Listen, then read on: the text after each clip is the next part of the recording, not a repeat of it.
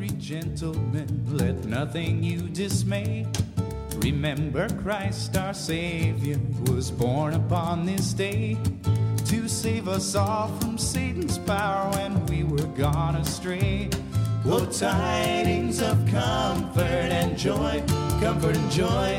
Oh, tidings of comfort and joy.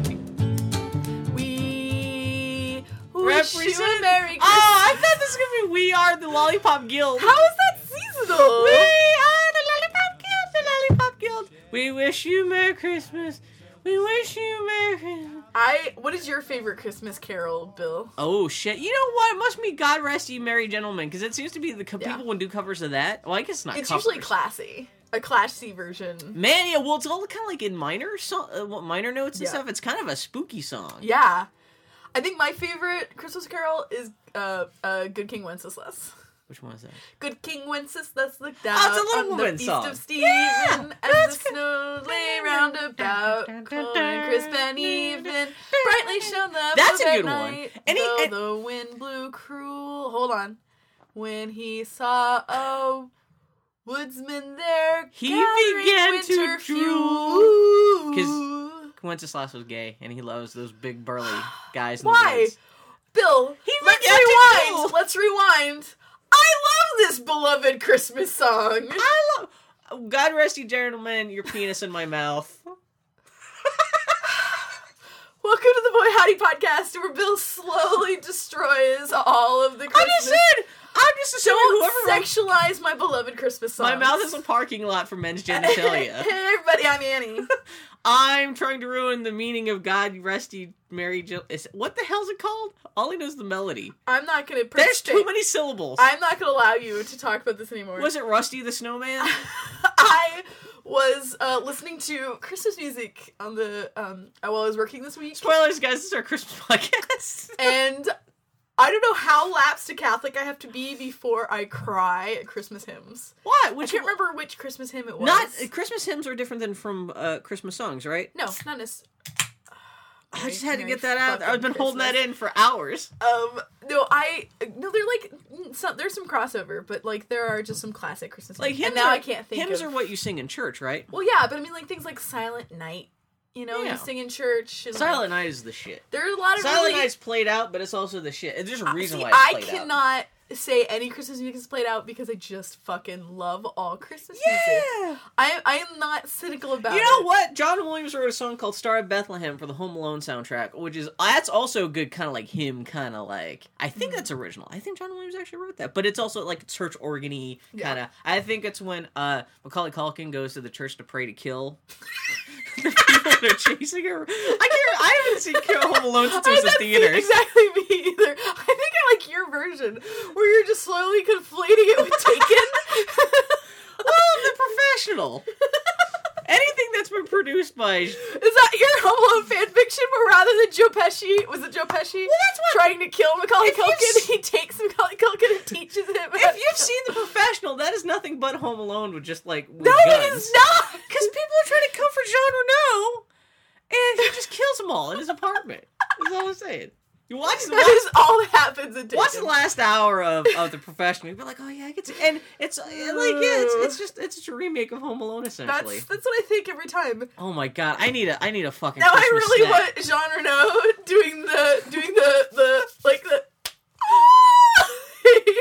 What's the thing with the movie he re-records? Where he's like, take that, you filthy animal. Oh, I don't know can't how I remember that, because I remember that because people make jokes about that. Have you seen Home Alone 2? I've seen all the. I love Home Alone. movies. Have you seen the third one? I that have. Was even I don't even didn't remember. even involve anyone who made the first I don't two. remember anything about it. I've also probably seen most of the Beethoven movies. It doesn't mean I remember Okay, them. you're young enough. The Beethoven movies were a thing. Yes, they were. Oh my god! How? So what?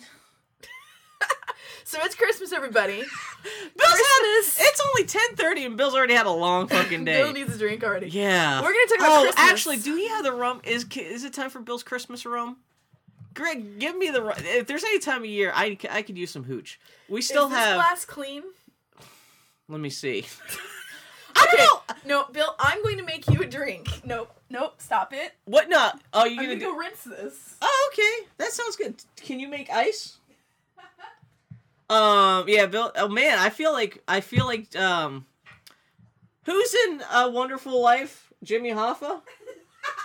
Jimmy Stewart? I'm gonna go get some ice. I'll be right back. Some spiced rum. And A Christmas... No, wait. It's A Wonderful Life. My favorite scene is when they go to the bar. They go to Martini's. And Clarence the Angel, he asked for like a spiced... And he's gone. So this is going to be me philosophizing at you guys for a minute or two. When he asked for a spiced rum... Is it a punch? And then the bartender is all like... homophobic, which is hilarious. But he's all like, out the door, out the window, at your fairies, or something like that. That guy cracks me up. So, what do I talk about while Annie's going off to make me a drink?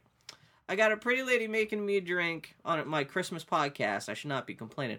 Oh shit, I gotta tell you guys about this. Oh, Annie's already back. I was gonna start flipping out about Swiss Colony. Go for it. You made a drink that quickly? No, I got ice. Oh, you just got ice. You know what? If we lived anywhere that was normal, there'd be ice right outside the window. You wouldn't even have to leave the room. But no, because we're Portland, Oregon. It's like 40 degrees and rainy outside. So tell me about Swiss Colony, Bill. Swiss Colony's the shit. Oh, so I was on the podcast like a month ago. I was flipping out about how I got the Swiss Colony catalog. And lo and behold, Swiss Colony stuff has arrived. I got the summer sausage and cheese bundle. Man, it's as a kid, I remember thinking like look how tiny these sausages and cheese are.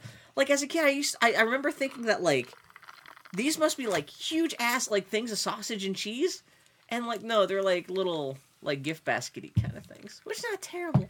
Oh, cream, semi-craft cheese. I was disappointed how small they were, especially this is like $10. Yeah. Yeah, you expect like. Bill, I'm sorry you're nonplussed by the size of your mail order sausage. As a kid, I remember thinking, like, man, if like, you got stranded in a log cabin out in the middle of the woods all winter long, as long as you had, like, maybe, like, half a dozen, like, Swiss Colony sausage and cheese bundles, you could probably survive that winter. And now I'm like, man, you can't even have a party with 5 or 6 of these things. Try Is it that, good? Bill. What's in this? That is a rum and coke. It's very simple. But it's got kick. It's sweet. I thought you hated rum. I do. You took a sip. How was it? You like it? Well, I wanted to make sure I made it okay. I make my drink strong. Oh, man, that's good. Thank you for the drink. You're welcome, Bill. Well, who Sean Baca. This is Sean Baca's Baca's rum. We're still tipping into your rum. Delicious. Beloved listener. Delicious listener, Sean Baca. His balls did smell tasty while he was here. I would park his genitals in my mouth. God rest that gentleman. Merry Christmas, one and all. It's a Christmas miracle. Bill turned gay. What? At last you can tap into that bear community that's been clamoring to have you, Bill. I know. Well, some people have posted pictures of me online being all like, what's up? I'd fuck that fat thing. The use of the word thing really sells that, Bill. Bill, would you like a knife to open your sausage? Would you like a knife? I'd like a zipper to open my sausage. Baby, would you like a knife, darling? Oh, God, this smells like dog food. Oh. Did they... I think they had a... Do you want some of my dog food mail or sausage? So Bill tells me, he's like, I'm gonna have Swiss Colony. Don't you want some? Guys, take a moment to remember Bill describing the Swiss Colony food last time, where he's like, it was like weird and crumbly on the exterior and then dry. Oh no, but I didn't powdery on the well, that's because the people who had bought the Swiss Colony, I tried petite. I mentioned this on the podcast a couple weeks ago. I went up to a friend's house and they bought some petit fours, the petite fours, whatever the hell they're called. Essentially little cakes. I never even heard about those until I saw the Swiss Colony catalog. Oh, the beef log. Spoilers, going to open up the beef log. And I think they had either kept the petit fours in the refrigerator or in the freezer. So when we had them, they were hard, and the cake inside had like crumbled into had become very dry and powdery. But I did not do that. Like, these are room temperature petit fours, and I haven't actually tasted them in a day or two, so they may have gone stale. But when I tried them a couple days ago, they were nice and moist, and it was not an affront to humanity. It was actually Swiss Colony. I found this coupon online where. If you ordered, was it $15 worth of stuff? If you put in a coupon, you got 24 petit fours for free and 36 truffles. So I'm sitting, most of everything I got from Swiss Colony was free. Because, I just got the, that's what I got. I got the meats and the cheeses. And here, this is what I've always wanted from Swiss Colony. This is when I knew I'd be an adult. Yeah. So when I got the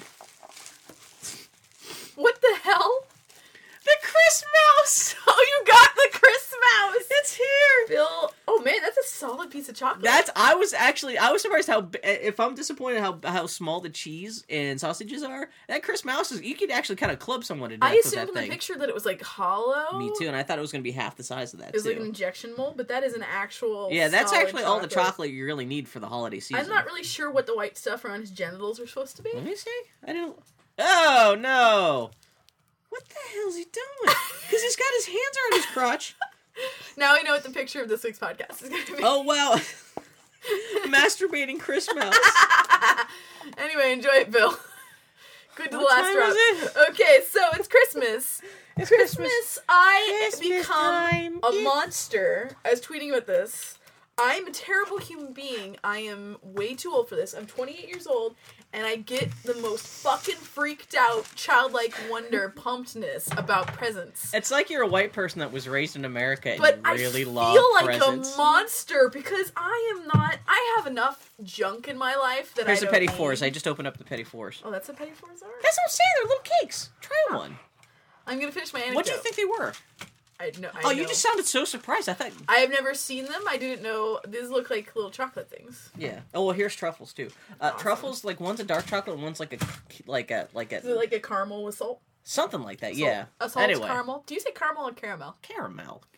You know what? I Coupons. use coupons to buy my Coupons. caramels. When you say coupons, I think of the lady from Singing in the Rain.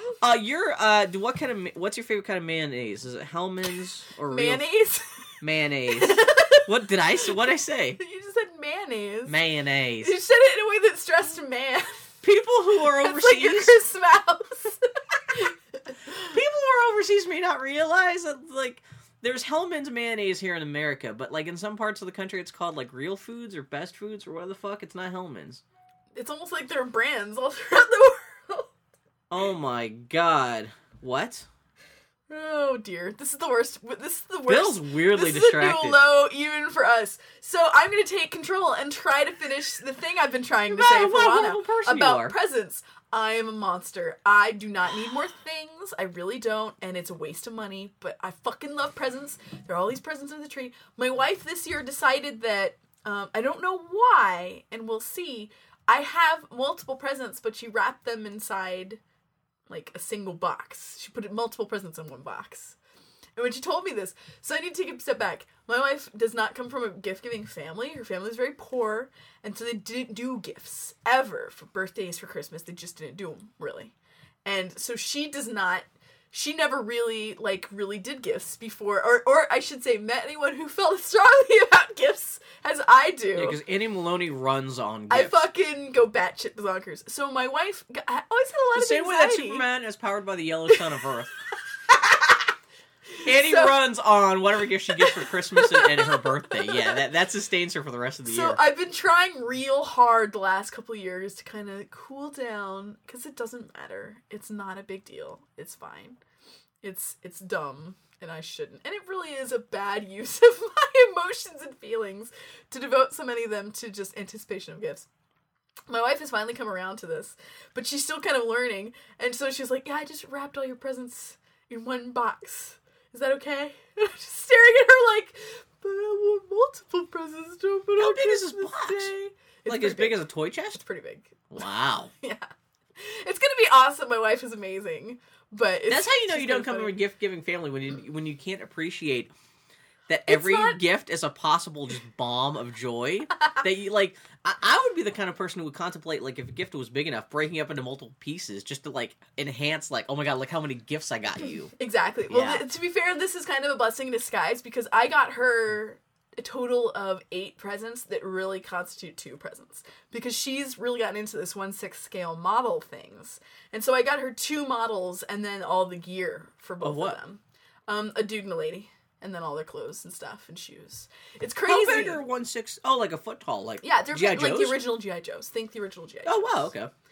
And but she's really excited about it. Like she's like she made a list of all the things. It's actually adorable. I told her to make a Pinterest account because this is actually the perfect use of Pinterest. Is this sort of thing. So she made a Pinterest Pinterest is account. where you just take pictures and post them online, right? It's a lot like Tumblr. Except whereas Tumblr is not very good at archiving, Tumblr is all about the present. Pinterest is very similar, where it's really just posting content, like reposting content more than anything else. It's no real original content. But the difference is Bill is trying real hard to drink his medicine.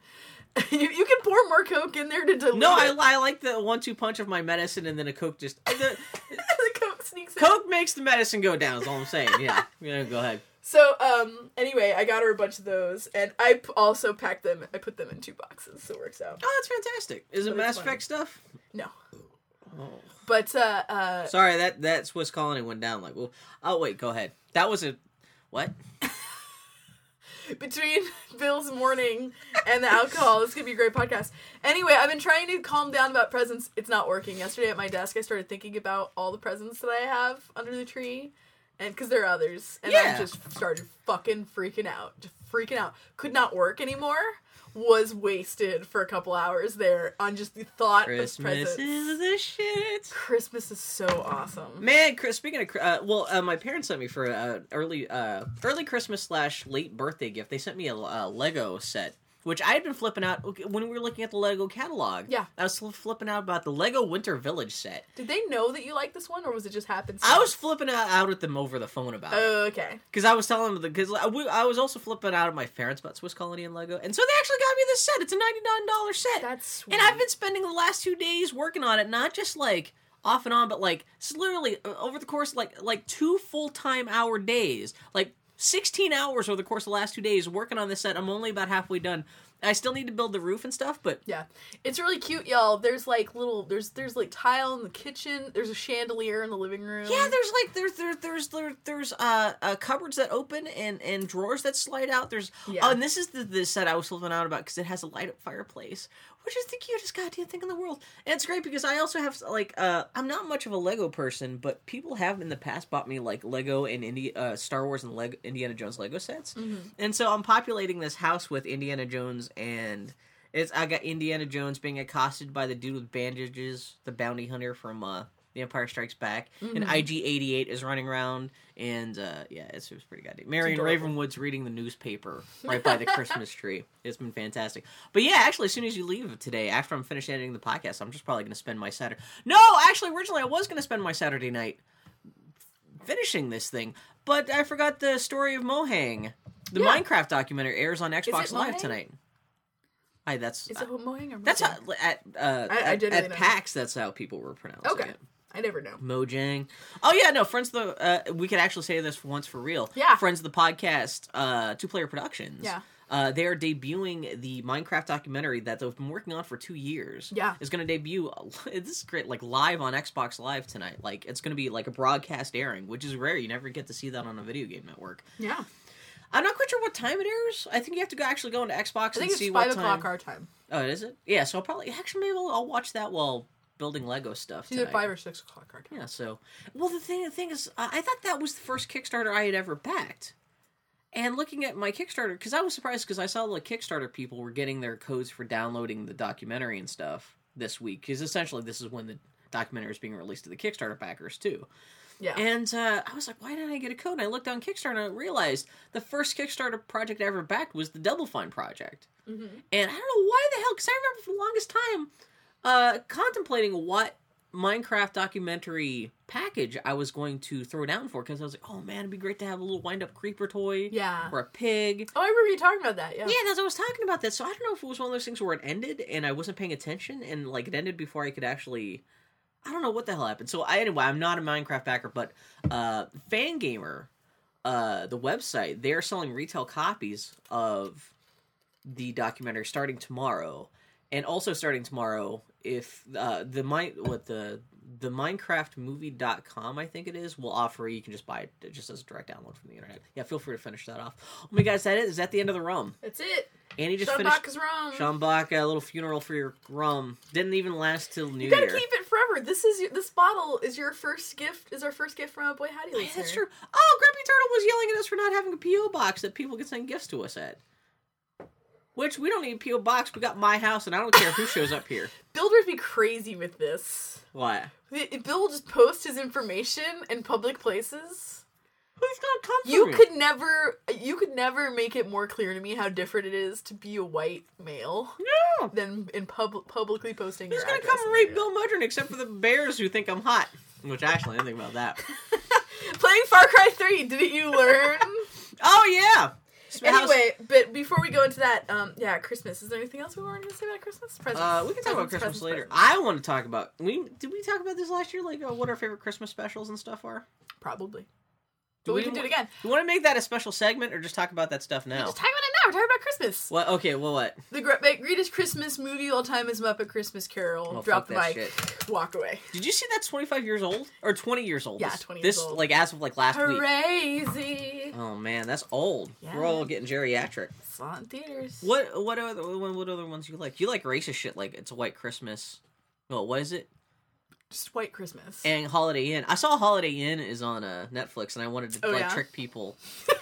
Hey guys, get all your closest minority friends together this At Christmas. least White Christmas is more about like remembering the style of humor that was done in minstrel shows as opposed to actually having the characters in blackface. Yeah, that was They have red mitts. That's pretty damn bad, but it's not as bad as it could have been. Oh, and they have what is it? Tambourines that have kind of like mammy faces on. Do they? I can't remember. Yeah. It's been so long since I've seen Holiday Inn. I saw. Well, no, I'm talking about White Christmas. Oh, do they? Yeah. Jesus Christ. During the whole what is it called? Oh, How I Love a Minstrel Show or whatever. Yeah, no, White Christmas is my favorite Christmas movie. I love, we talked multiple times about how much we love the Winona Riders. Little Women. Little Women is also my non-official Christmas It is movie. great, except for the horrifying intermission where Winona Ryder rides a black person like a horse. That's a good joke. Because it takes place during the Civil War, and that's racist too. Yeah. Mm-hmm. I'm just saying. I was gonna say something else, and you actually hijacked my thoughts. No, what's so great about Muppet Christmas Carol? I think it's one of the best adaptations of A Christmas Carol. Yeah. Michael Caine is amazing as Scrooge. The music is all kind of fun. The ghosts are all Muppets, right? Ghosts are all Muppets. What's the Ghost of Christmas Future? Is that like a big... Creepy as fuck. It's like one of the tall We watched Muppets. this like 2 years ago, yeah. He kind of looks like a Death Eater, for lack of a better comparison. Which makes sense. I But- mean, that's kind of how it's described in the book. What's really clever is his robes are very... I know it was probably just the limitations of the material or whatever, but they really did make the robes look like weighty, like kind of... Like there's I'm not enough of a nerd to be able to identify the fabric, but of a very particular kind of like... curtain fabric. No. Like, I can't remember what it's called, but it's like, and it's got this weight to it, and it's very clearly some parts of it are painted, and it looks almost like a stage I need to prop. watch... I've got that. I need to watch it again before The Christmas. hands are great and creepy, like, it's really effective. And then the Ghost of Christmas Past is kind of a Brian Froudian, like, kind of a, Dark Crystal kind of elfin feature. Does it have a flame head? Because I know in the original story it's supposed to be like this flame-headed or candle-headed kind of creature. No, she it's like some has- kind of fiery thing. She's just kind of childlike, but I think they do the thing where they do puppetry underwater and then film it. So yeah. So she's got like the flowing robes and everything. Oh, that's cool. And it's a very And neat Ghost of effect. Christmas Present is just a big guy. He's a big jolly guy. Is it Muppet still? too? Come and know It's not me just- better, man. He's It's this still- big dude, like But giant. it's dude. a Muppet though. It's a not giant. Like a dude. Well, it's a giant Muppet dude. Did you ever see Mr. Magoo's Christmas special? No. It's I guess it's classified as being one of the first big TV specials ever. Oh, really? I think it aired in the late 50s. It predates all the Rankin Bass Christmas specials, and that's actually really interesting because like that's kind of like if being a Mr. Magoo cartoon, that's kind of creepy. I haven't seen it in a long time, but I remember that kind of creeping me out as a kid. I think that is one where the Ghost of Christmas Present has like a flame for a head. Yeah. And it's all kind of like. It's about an old man, Mr. Magoo. It's funny because Mr. Magoo, he's funny, he's old, and he's blind. But, it's actually kind of, there's some pathos to that cartoon. Well, what I really like about A Muppet Christmas Carol is that, as ridiculous as it is in that it is a world where there are people and Muppets, that is the one Christmas Carol where I really buy Scrooge's redemption. Michael Caine does an amazing job! I can't remember. He's so great! You buy him when he's evil Scrooge, you buy him when he's good Scrooge, you buy his whole journey. Like, it's amazing. Okay, we're still recording. I was gonna say, don't do that to me. So, Christmas. and of course, Charlie Brown Christmas. Like, Yeah, Charlie Brown Christmas. I feel dumb even mentioning it because... So I was watching the Rankin Bass. I'm going through some of the Rankin Bass Christmas specials. Have you ever seen Santa Claus is Coming to Town, which is the origin story of Santa Claus? Yeah. It's like, this should have been Rankin Bass's like crowning achievement, because it's like an hour long, which is twice as long as most of their holiday specials. Yeah. It's an hour long explanation of like who Santa is, where he Yeah. came from, everything from like why he wears a red suit to why he says ho ho ho to how the reindeer can fly, Yeah. which is great because kids always have questions about that stuff. Yeah. And you'd think that like this special would be super popular just because it's all about Santa and everyone loves Santa. Yeah. But no one really. This is definitely like one of the like lesser known Christmas specials. And I was watching it last night, kind of wondering maybe because I wonder if it's because was it Mickey Rooney plays Santa Claus, and he's not that good of a voice actor. And also like he sounds too old for like the young Kris Kringle. Yeah. And he's not like baritone and bombastic enough for the old Santa Claus. And it seems like just kind of it's weird how like that special got sunk by like kind of like a little bit of bad casting like that. Yeah. And also the fact that like some of the songs in it are kind of like adult like love ballads. It seemed like with that special they tried to do like a thing where like, well, we're gonna try to have a couple songs like break into the charts. Yeah. And like Santa, like Mrs. Claus has like this like 5-minute song with all these like psychedelic background effects and stuff. And it's not like fun like little kids would enjoy. Yeah. It's kind of like this weird, totally kind of like nonsensical. It just doesn't make any sense. I will say, well, it's. But I'm bummed that like there's no like Christmas special or movie that's about Santa Claus that's any good. There's like Santa Claus the movie, Yeah. which that's terrible. That also explains where Santa Claus came from. But I love the idea of someone trying to explain where Santa Claus came from and doing it in an interesting way. And no one's been able to do it yet. Yeah. I don't know, you haven't seen Rise of the Guardians, where Santa Claus is a Russian mobster, voiced by Alec Baldwin. Is that what it is? That's Have you what seen it is. yet? No, I've not seen it. Okay. But, no, I went to a bunch of Christmas parties this week, and I have these new ladies that I'm friends with. They're all my age, but they're all straight girly girls. Yeah, so you're it's talking about very, this. very different to interact with them. And we were hanging out, and they decided to watch Elf. And I forgot that for my generation, Elf is the Christmas movie. Because I saw it once in theaters, and I was like, okay. And I walked away from it. But they fucking love Elf. Like, How old reciting are these the ladies? lines. They're my age. They're like 20, between That the is so ages weird because of Elf is not bad. 26 It's got to Peter 29. Dinklage in it. Disney Oh, I forgot playing that. like a See, I left halfway through because I forgot how. Okay, so here's the thing. I have a giant soft spot for Will Ferrell. I love his dumb. Oh yeah, one of your movies. favorite movies is Step Brothers. Step Brothers is arguably one of my favorite movies of all time, which I know says questionable things about me, but it is. I own Talladega Nights is the first movie I ever bought on Blu-ray, and I have no regrets. Like, I have a weird soft spot.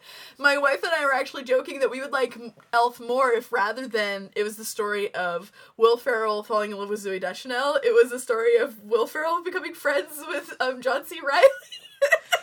That would fix. It's just Step Brothers that all would over again. or, Just you know, Christmas Talladega- hats. It's like it would just fix Elf for me. I think part of it is that Oh, man, so what I we have did- an allergic reaction to Zooey Deschanel. We need to fix both things, but what we need is an Origin of Santa Claus movie starring Will Ferrell, where John C. Reilly is Mrs. Santa. And they get to rule everybody else in the North Pole. Could you imagine? Oh my god. And like Mr. Bean can play Rudolph. There we go. Boom. Done. We're done here. So you hate Zooey Deschanel? I don't hate her. I just find her bland. I That's- find her really bland. You don't like her pretty eyes? Or how she can't tell if it's raining outside? I don't know, man. She's just. I have yet She is to an see. attractive lady. I liked her as Trillian in Hitchhiker's Guide to the Galaxy, but that's because Trillian is kind of a unknowable other. She does totally, like, whatever part of any guy's heart, like, lusts for manic pixie girls, Yeah. she just by default, Well, she like... is. For a generation, she is the manic pixie girl. Yeah. Like, that's it. Why isn't she playing an elf in The Hobbit? Because she totally looks like an elf in The Hobbit. Because she's got better things to do. You did not see The Hobbit this week. No, I'm not going to see it. Oh, that's so sad. Did you see that Martin Freeman's in the new Simon Pegg movie, The End of the World, that finished Just filming, finished filming, on yeah. December 21st? That's beautiful. Oh, did we have to talk about December 21st? No, we're talking about Christmas. Oh, wait, I have one joke about it. I was like, now we live in a post-apocalyptic world. And that's why they released the Mad Max picture this There we week. go. We'll talk Boom. about that later. But, yeah. no, so yeah, I went, Elf. Fucking love, they love Elf. They love Elf.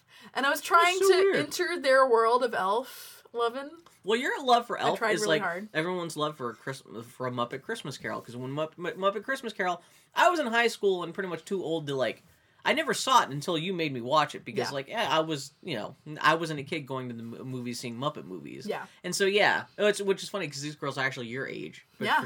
It's like a generation gap between people who are of the same generation. These are people who have very different priorities from me. Though I did discover that one of them is obsessed with the original cartoon series Johnny Quest to the point where she has destroyed 3 DVD collections. What? Watching them so often that the DVDs have self-destructed.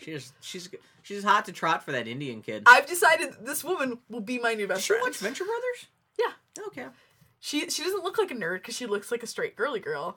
And That's then I keep great. discovering Aw. the depths of her nerdiness. But she's fascinating because she's one of those people where she's the kind of nerd where if you disagree with her, she'll tell you very politely that you're wrong and then just move on.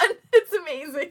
Anyway, girly girls love Elf. I also went to a Christmas party last night with some friends from work, and one of them had brought their 3-year-old to the shindig. Little kid named Finn, no relation, unfortunately. I know a kid named Finn who's actually named after that. Yeah. Yeah, go ahead. This is Finn. I think he's actually named after Huck. So, you got that. Anyway, Finn, at some point in the evening, he kept talking about Spider-Man and Iron Man.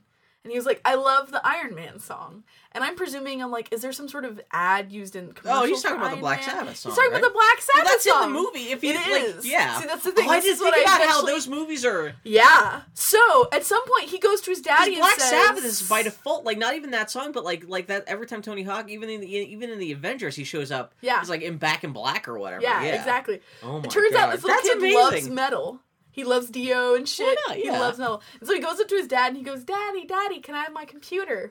So his dad goes out to the car and it's a tablet, but it's a kid's tablet sort of thing. Oh. It's like it's like cheap plastic and like all these apps that are Has, for like, kids. music and but stuff you can on put MP3s on it and stuff. Oh. And so his mom the fact that you got a us- 3-year-old saying, Daddy, I know. bring me my computer. Bring me my tablet so I can queue up some jams. So I can queue up some Black Sabbath. I need to DJ this shit. So It's he too comes cold in. and quiet in this party. So he gets the tablet and he's like, turn off the music. So the hostess goes and turns off the music. He queues up Black Sabbath's Iron Man. And then he goes, wait. And he stands in the middle of the room. And he's I'm going to pantomime this for you, God. Bill. And this is going to be bad for the podcast. But he just poses like this. So, Just like, leans over in half with one hand between his legs. his on the butt floor, sticking up in the air. and his left arm sticking out to the side of him. Oh, so he's doing He's like posing. Like he's posing Iron Man just- who has just landed. Exactly, just landed. and the music starts playing, but he keeps holding that pose. And his mom goes, "What other moves do you have, Finn?" He's like, "Wait." So he's got a choreography in his head. Yeah, this whole choreography, and he starts dancing through the room. Except his dancing is all heavy stomping because he's Iron Man in his heavy robot boots, right? Heavy stomping, and while sticking his palm out, He essentially has a like he's shooting out lasers. This is essentially a live action YouTube tribute. Exactly. To And Iron he Man. explained to us all in the room, "You're bad guys." And he goes around and he just starts zapping all of us one by How is one. this kid not the star attraction at the Macy's Day Parade? He should be leading that. No, you're all bad guys. Everyone in New York. Pew, It was pew. amazing. That It was is- so wonderful. It made was the this party. an office party or It what? was a friend of mine, a work friend, was throwing a party. That kid needs It to was be awesome. bronzed. I tried really guys should have hard been to film taping- it. I yeah. tried. My touch, for whatever reason, whenever I try to record anything, it'll take 1 second of video and then I stop. forgot you have an iPad that takes HD video. Well, I didn't bring the iPad Man, we to a live party. in the 21st century. We got 3-year-olds saying, "Bring me my computer so I Yeah. can rock out to Sabbath." And you're having a hard time filming this like video you could easily upload to YouTube. I'm sorry, on your my iPod. pocket device is I know, not exactly, intense enough to record That this is moment. amazing, though. It was magical. I wonder what that kid's getting for Christmas. Man, I'm tempted to go buy him a little Iron Man mask, man. Oh Are my you God. kidding? That was amazing. Hopefully, he gets a Black Sabbath album on vinyl. Yeah, exactly. Jesus. He may appreciate that more than the Iron Man mask. I also went to a white elephant party. Never been to a white elephant party Yeah, before. what'd you get? I forgot about this white elephant party until literally the last moment, so I looked at my house, and I was like, what can I give? I grabbed a Beastly. And I gave a Beastly. I actually gave one of my favorite Beastlies. It was a very noble sacrifice of me.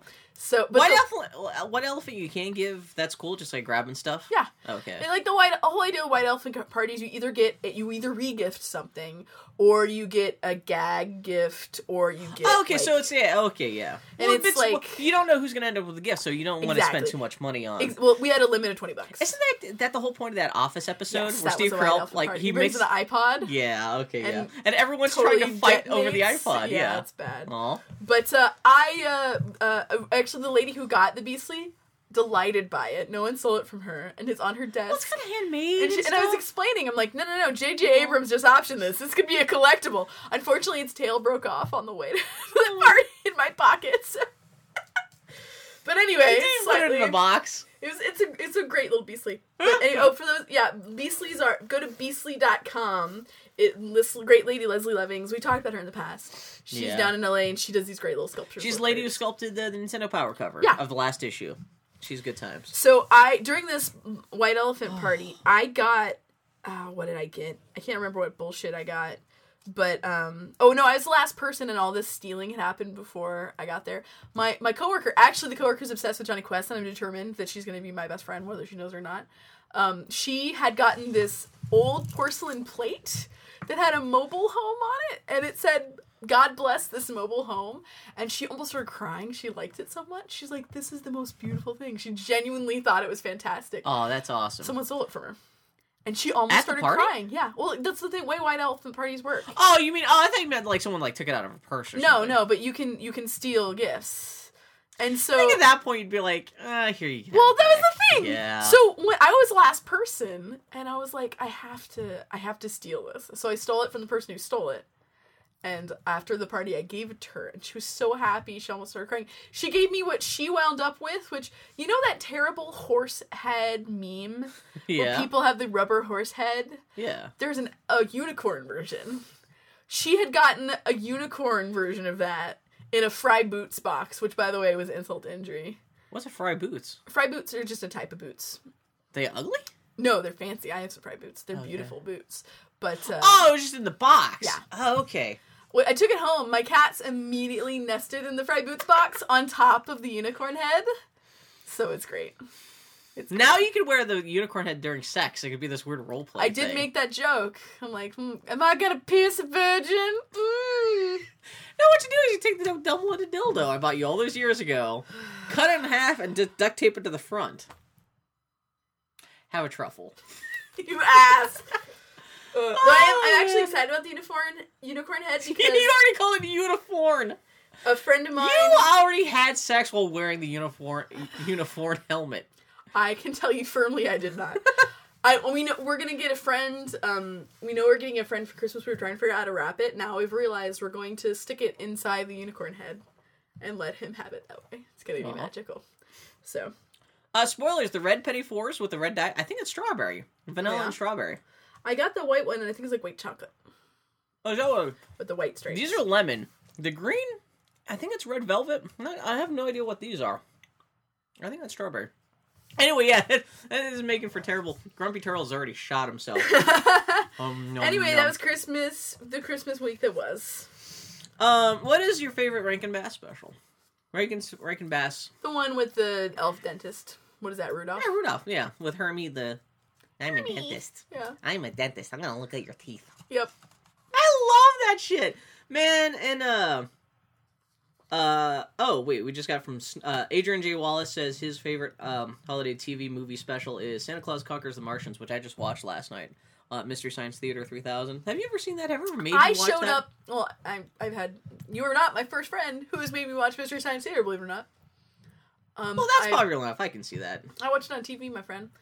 No, at the straight girl party I went to, that was on the TV when I showed up. The Mystery Science Theater. No. The actual Santa Claus. Because they just put that on DVD, on video, on Blu-ray just in the last couple weeks. Apparently, the hostess had Hulu, and she just randomly picked a movie that had Santa Claus in the title because she figured it would be seasonal. It was Santa Claus versus the Martians. So everyone got really quiet and just watched the film. Well, it was muted during the whole party until Elf happened. What part of the movie was it?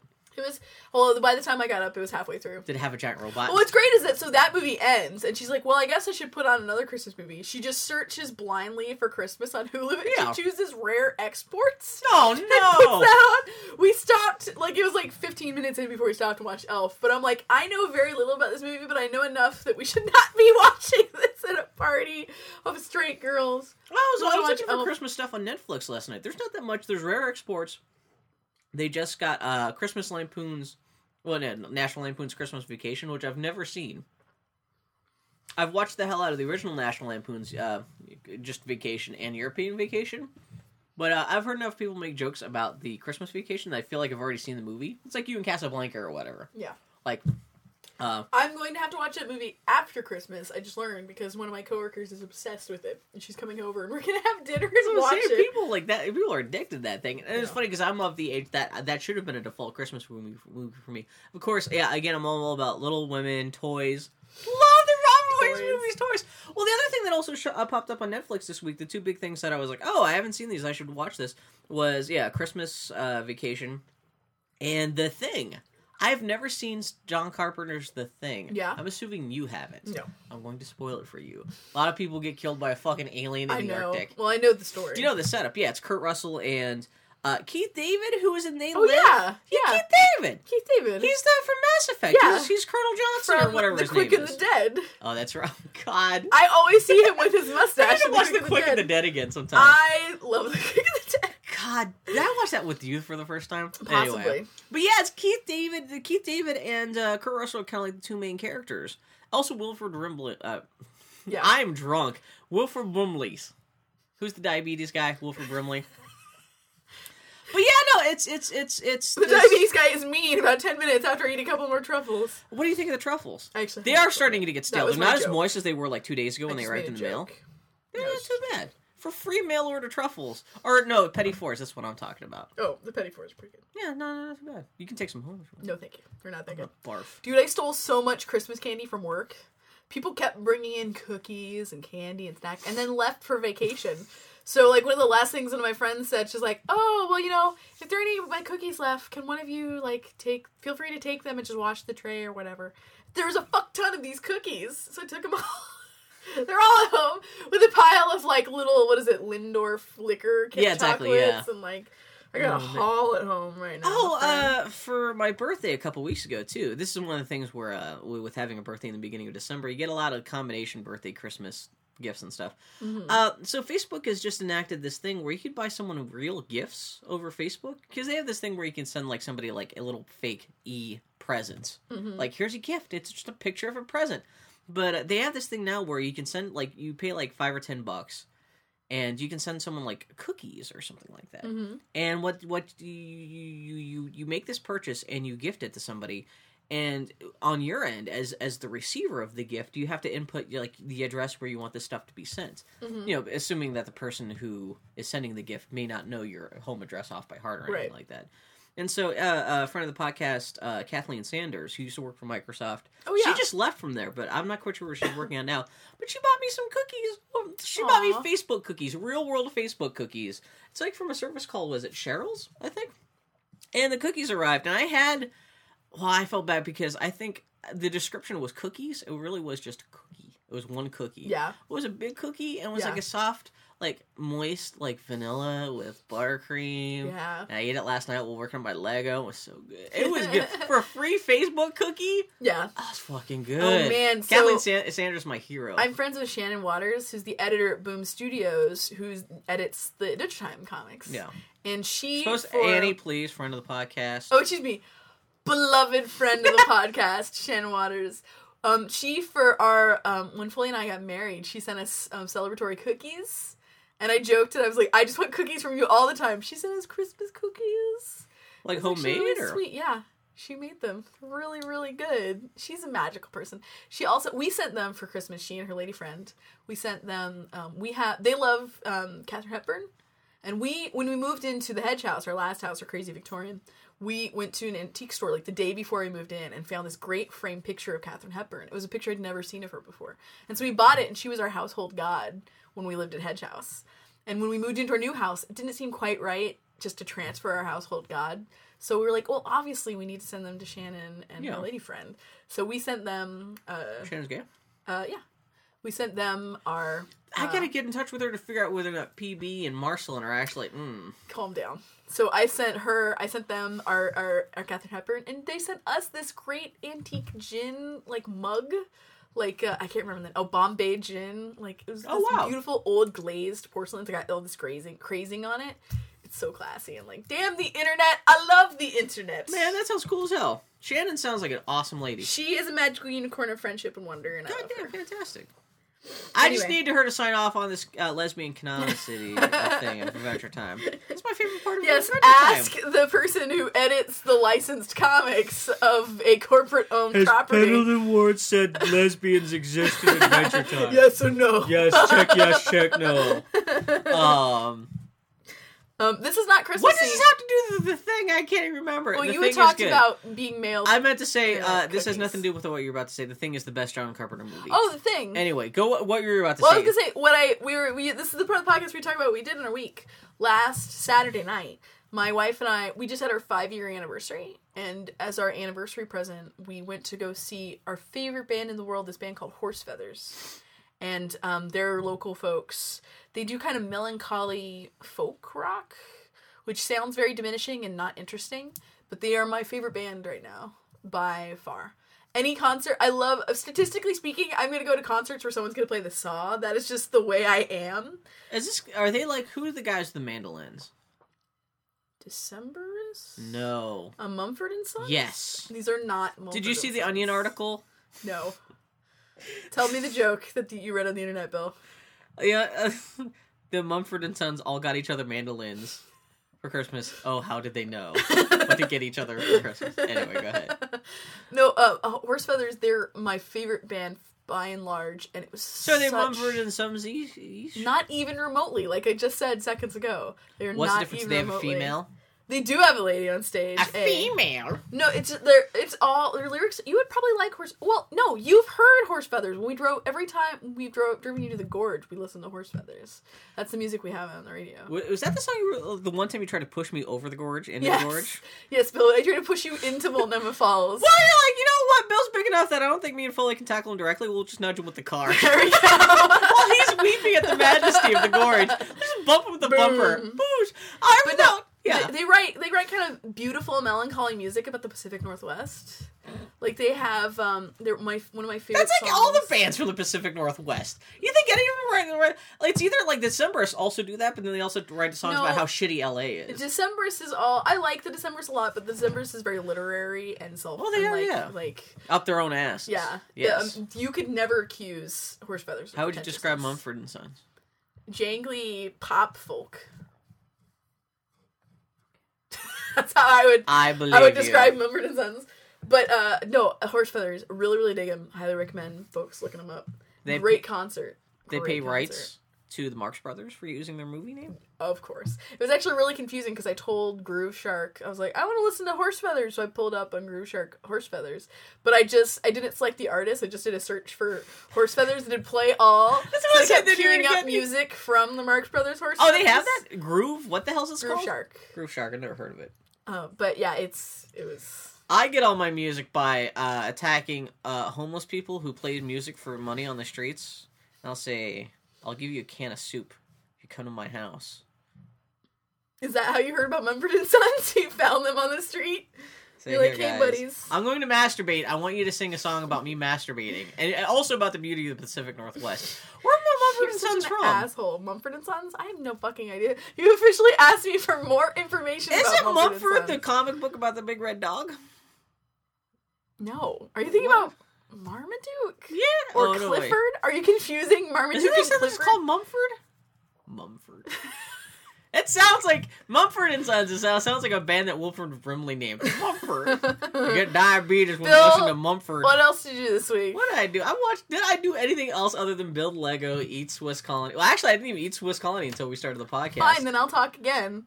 My wife and I watched Lockout. Lick my balls from the top of the apartment building. Bill, for the first time ever, I'm able to look at you and go, what else? Nothing. Fine, then it's my turn again. You guys, what the hell is Lockout? So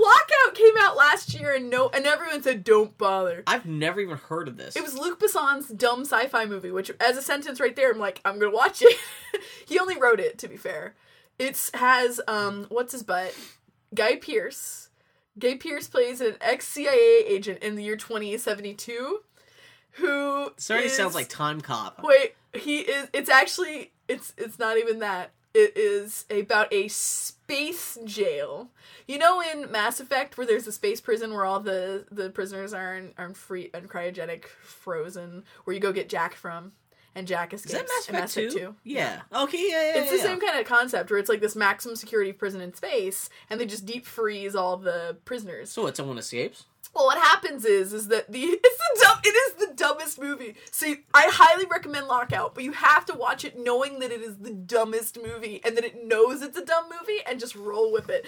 Lockout is a movie where the president's daughter goes to a maximum security prison. Are you a bad enough dude? In space to interview the prisoners because she does humanitarian stuff, and she has in her studies she has found that the president at no point decided to step in and say, "Oh, honey, it gets worse." Wait, honey. So she goes to space. Oh, Jesus! And it's what's her butt from Taken in The Office. What's her name? Maggie Grace, or not The Office? Lost. From Taken and Lost. What's her butt? Oh, Blondie. Blonde girl. Yeah, it's her again in this. She plays the president's daughter, but she actually has some agency, so she's less boring than she is. Anyway. Of all the actresses in the world you could hire to play the president's daughter, that is because her job is to pretty much be the president's daughter. Exactly. Yeah. So she goes to the space station because the humanitarian agency she works with has found that this deep freezing thing, it basically makes the criminals, it makes them, it fucks with their brains. It basically gives them dementia, and it heightens their aggression and all this stuff. And so that's why she's going out of her way to go there? This is the thing. So she goes to the space station because they're trying to open it. And they're like, oh, no, it's fine. This is on Netflix. Okay. It's worth watching because it's so aggressively dumb. Oh, wow. If you just drink the Kool-Aid and roll with the dumb, it's a good time. Yeah. So she goes there and she interviews one of the prisoners because she's trying to prove that this is a shady operation and they shouldn't be allowed to go to do what they're doing. She can just do this interview over email. No! Yeah. So, of course, she's interviewing the most aggressively insane member of the entire space station. And he attacks her, and everything goes wrong, and all the prisoners get woken up, and then Guy Pearce has to go into space and save her. And it is such a dumb movie, but we had so much fun watching it. If she's the president's daughter, is it the president of Earth? Yes. No, it's like he's like president of... that's the best thing if it's president of Earth then, No. too. Not even the president of the United States. This is a movie where he is the president of the United States. He's in his underground bunker beneath the White House with he has in the corner the presidential seal against a big cement wall, and then displayed in front of it is just the head from the Lincoln Memorial. This is like post-apocalyptic or something? Well, the implication is it's after some crazy shit has gone on. Yeah, exactly, yeah. So, it's a kind of movie where the president, when Wow. when the president's daughter's kidnapped, this is the leader of America, when this ex-CIA agent comes up and talks to him and says, here's what we're going to do, the president just nods incredulously and sends him on his way. That is the sort of movie that Lockout is. It is the dumbest pile of shit, but it is a lot of fun. The opening sequence, it looks like the opening action sequence is so cartoonishly ridiculous. Guy Pearce escapes from these guys who are pursuing him on a one-wheeled motorcycle. In this action sequence that I realize at that moment, this movie is like a weird anime that was refilmed shot for shot live action. Even the story kind of feels like a poorly translated anime. So is a Guy Pearce on like a rocket-powered unicycle? It looks like, imagine a futuristic motorcycle, all sleek, that is missing the front wheel. Because it even has like the body sticking out in front of the motorcycle. The implication is it just goes so fast that it doesn't hit the ground. It is amazing. That is great grade school logic. Like, if you could just turn off your fucking brain and just like, if you ever want to watch an aggressively dumb sci-fi movie and just have a good time, Guy Pearce knows he's an aggressively dumb Wait, this was out in theaters a year ago? Yeah, very recently. And I didn't see it because everyone panned it. But it is definitely This sounds like the ultimate like direct-to-video kind of thing, yeah. It is a worthy entry into the dumb sci-fi action movie. Have you ever seen Demolition Man? No. That's another, like... I did this week watch The Demolitionist, though, but go ahead. Man, did you know there's a movie where Keira Knightley gets spanked by Michael Fassbender, and she's topless? Should this be this week's animated GIF? This is an animated GIF I found. No. Why? What the fuck movie was this? I can't find it. But it's obviously Keira Knightley. She's like dressed in like How many Victorian movies gear. is Keira She's in Knightley? Victorian gear. Oh, that's with in like a corset. That's in the Freud movie. There's a Freud movie? Yeah. It had, it was about Freud and what's his butt, the other guy. It had Viggo Mortensen and Michael Fassbender and Keira Knightley. But yeah, she gets spanked. I'm like, what the hell? Is this like photoshopped or The something? whole movie is about, I think Viggo Mortensen is Freud, and who's the other one? Young. Yeah. And he's developing his whole theory with his shrew bitch wife. And meanwhile, he's practicing with Keira Knightley, who's getting kinkier and kinkier, and apparently they just have a lot of kinky sex. Oh! What That's is it called? weird. I can't remember what it's called now. The Spankist. But I saw the recap, I'm like, the hell movie? Because it's our tits are hanging out. And it's Man, like- I regret saying the word bitch.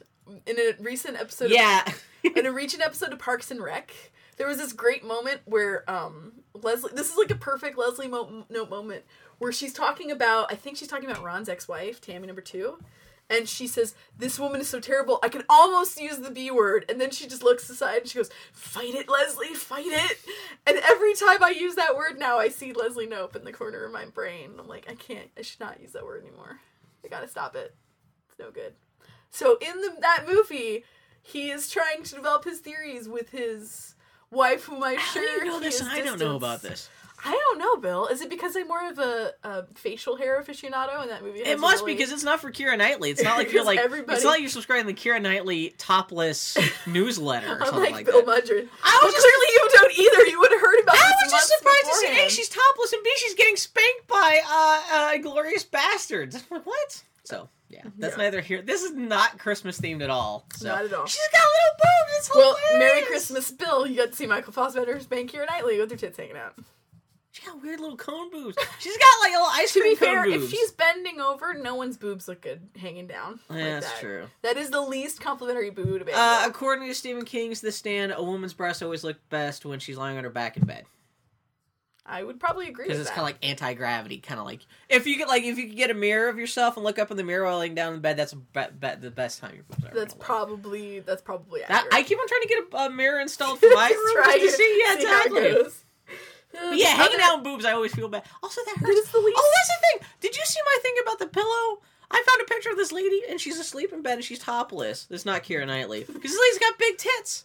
But her tits are like, you can tell like they're like not supported. I'm like, that must look painful as fuck. And then everyone on Twitter's like, oh yeah, there's all kinds of different pillow bras. Because I was wondering, like, are there pillows for women's tits while they're asleep? And I guess there are. Like, you could just put like there's some molded things you just put between your tits, so your like top tit isn't like straining from hanging down. Uh-huh. You're probably familiar with this. No, but I'm I'm not just saying. actually. Oh really? No. Oh, sorry. You have a girlfriend. You can just hold your tits in place while you're That's asleep. exactly what happens. I'm so glad you solved the mystery, Bill. This is truly a Scooby-Doo epic.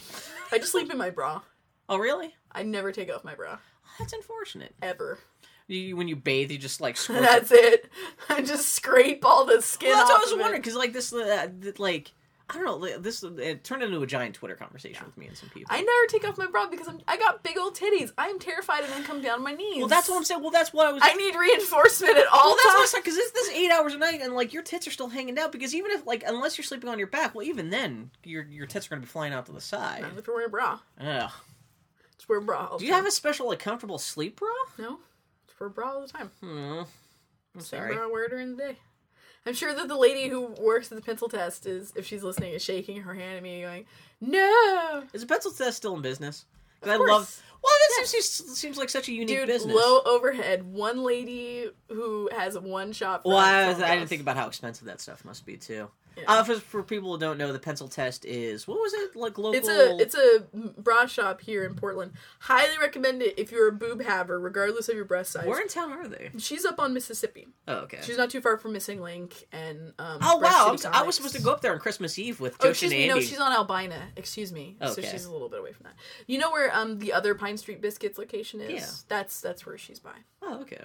But anyway, So you can get biscuits and biscuits and boulder boob holders. slings. Yeah. So she specializes in D+ cup bras, but her magic power is that she can identify your bra size just by looking at you.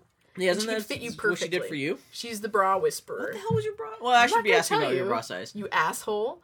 But no, I've taken 4 people there, and When it's it's awesome. all person, this one you're like, is a D-. Well, because most women actually have, like, a D cup is not necessarily that big, Most women actually have. You were the one educating me about this. Yeah, like larger cup sizes, but the American, like the way bras are sold in America, you don't really find anything larger than multiples of Ds, and even at like quote unquote big lady stores. Well, I've heard that like even like stuff like H cups aren't even like that sounds like it should be huge, like kind of like weird cartoony big. No. But like there are women in the world that you would not think their tits are even bigger than like a C cup. And well, what's that's fascinating is when you wear a well-fitting bra, your boobs look smaller. Yeah. It's amazing. Well, because shit's not being pushed out and overflowing and stuff like that. How the hell did we get talking about this? Anyway, pencil test. This week in awesome. Keira Knightley, in Naked Animated GIF / breast support. I'm going to change something briefly. This week, the Amnesia Fortnite Kickstarter ended. I didn't know. Bill just told me before we were recording he did not know what Amnesia Fortnite was, despite having played multiple Amnesia Fortnite games. Well, I didn't know that's what they called it. Well, all I know is that Double Fine was doing something called the Amnesia Fortnite for the last couple weeks. Well, 2 weeks. That makes sense. It's a fortnight. It's more than... What was crazy is that the amount of time that the Fortnite bundle went on was longer than Amnesia Fortnite itself. Because they had it going on, like, I think a week before Amnesia Fortnite started. Oh, and really? Then Is that what it was? afterwards. Well, see, as soon as I found out this is all Windows stuff, my brain just totally turned out because there's no way I could play any of these games or anything like that. But what's amazing is that our friends of the podcast, Two Player Productions, they were doing daily videos. Yeah, that's amazing. Fortnite. Daily videos. Like they had, I think, a 4-man crew. Well, I heard they were doing videos, but for some reason I assumed that like they were maybe doing like. Maybe just a 10-minute wrap-up video at the end of it every week. It's a half-hour thing every day. Yeah, because you said you gorged yourself on those videos. Yeah. And so so anyway, the Humble Bundle for this just ended last night, where you could buy the. So did you explain what it was? So what they do is they take every year they take 2 weeks off their schedule. And this is Double Fine, the creators of Psychonauts video game stuff. And I feel bad because we do have some people listening who don't play video games and may not know. They did like Happy Action Theater or like the Kinect game, and they did like Once Upon a Monster. They did Stacking, Costume Quest, Middle Manager Justice just came out. I still played that. And all those last couple games I mentioned came from this Amnesia Fortnite process. What it is it's actually very clever. It's a way to develop leadership from folks within the company who might not otherwise be in leadership roles. Everyone in the company who wants to can pitch game concepts. And the way it's worked in the past is that internally people vote for the projects, the top 4 are selected, and then people can choose what projects they want to participate in. The company is split up into these different teams. They have 2 weeks to develop a prototype for their game. And sometimes nothing comes of it. Well, the interesting thing about this too is that they take a break from developing whatever it is that they're supposed to be developing to essentially take a game developer's weekend. Or in a week, like 2 weeks off from. I guess this started when they were in the middle of developing Brutal Legend. In the middle of that, I guess there was Tim Schafer said, "Okay, you know what, guys? For the next 2 weeks, we're going to stop work." And the reason why it's called Amnesia Fortnite is they forget about what else they forget whatever you're supposed to be working on. So everyone essentially just do it like a big game development bake-off inside, and everyone just develops a quick, dirty, like little their own idea for a video game within 2 weeks. And there's a competition within the company to see who can make the best ones. So in the past, it's all been very private, obviously. But this year, what was different was that if you contributed to this Humble Bundle, you not only got to see. I think they did a daily live stream of the whole process. So it was like a reality show, like a live reality show of a window into game development. Well, Two Player Productions was doing their daily videos and stuff, but at the end of it, you could also get the prototypes. Yeah. If you donated over a certain amount, you could also get previous year's prototypes. So it was a neat little thing. Yeah, the prototypes are Windows only, so I couldn't play them, but the videos are worth it alone. Two Player Productions does amazing stuff. Yeah, I just makes me want to quit my job and join film school. Yeah, Humble Bundle just ended last night. I threw down for that by myself. Download and watch that stuff. But yeah, it sounds fantastic. It's good times. Anyway, God bless Double Fine. Did you see Tim Schafer tweeted that Amnesia Fortnite cost him $300,000? $300,000. Can you imagine taking 2 weeks? How does it cost them that much? Paying all those people, the entire team, delaying whatever projects they're working on. Didn't the Humble Bundle make like almost that same amount of money? Almost. I don't know if they compensated for the loss of it. Well, what they should do is like, if they can sell... They're crazy if they don't still sell that as a bundle online. Like, I don't know, man. It's all prototypes, and the part of the specialness of the bundle was it was a limited well, time if they can make, I don't know, you could still sell, like, if they could edit together the daily videos into a big Amnesia Fortnite like package, like some kind of package or something like that. I don't know. There's still a way you can market that. You can still make some money off of that. But yeah. Anyway, but that's really cool. I'm glad to see that the Humble Bundle helped defray the cost of most of the fact that these guys were essentially, Yeah. doing free work for themselves, where they were not like on the payroll of whatever publisher they should be making a game for. I don't know. It's too. We should have talked about this before it was over. Because what's neat about these Amnesia Fortnite things, these people who are being forced to be leaders of these game development projects are not necessarily. They're people who've never. It's like done art it before. directors and stuff like that. Yeah, Yeah, and it's interesting to see how these different people deal with people management and deal with maybe even just like speaking in front of a group of people when maybe that's not their comfort, or like having to communicate these really abstract ideas in some ways. What other company would let anything like this happen? Yeah, and it's really to see these four very disparate people. Well, especially when you hear stuff like a lot of people's choice for the game of the year was our choice for the game of the year on last week's Boy Howdy Game of the Year podcast. The Walking Dead, that was written and directed and managed by a couple art directors who rose up from within the company. That, but I've read into it, and you're absolutely wrong. You're wrong. Because like You're wrong. Jake Rodkin, he came up through their art department, but he's been a writer for a while now. And the other guy, Sean Vanneman, has written games from them for years. Aren't these guys from Idle Thumbs? Yes. I hate that podcast. Because it's better than ours. Fuck those guys. And they had a successful Kickstarter, and they actually had money to invest in it. Ever since The Walking Dead came out, I've been listening to Idle Thumbs. That's one of my favorite podcasts right now. It's a good little podcast. It really is. It's that and Giant Bomb are the two gaming podcasts that I listen to that I get all my gaming nutrients from. Because Giant Bomb's all kind of wacky. They just talk about stupid bullshit. But Idle Thumbs, they actually talk this last week. They spent a long time talking about Far Cry 3. Well, Idle Thumbs is a little different because it's all people who are actually in the gaming industry. But they're not afraid to be critical of games, though. You should. Yeah. Like, they were actually tearing apart Far Cry 3. Everyone's been making fun of Far Cry 3 this week because of the shitty writing and a couple interviews that the guy who wrote the game... We have to talk about that in the Geek Week interview, because that's worth going on. But it was interesting to hear the Far Cry, Idle Thumbs guys, which are guys from Double Fine and Telltale.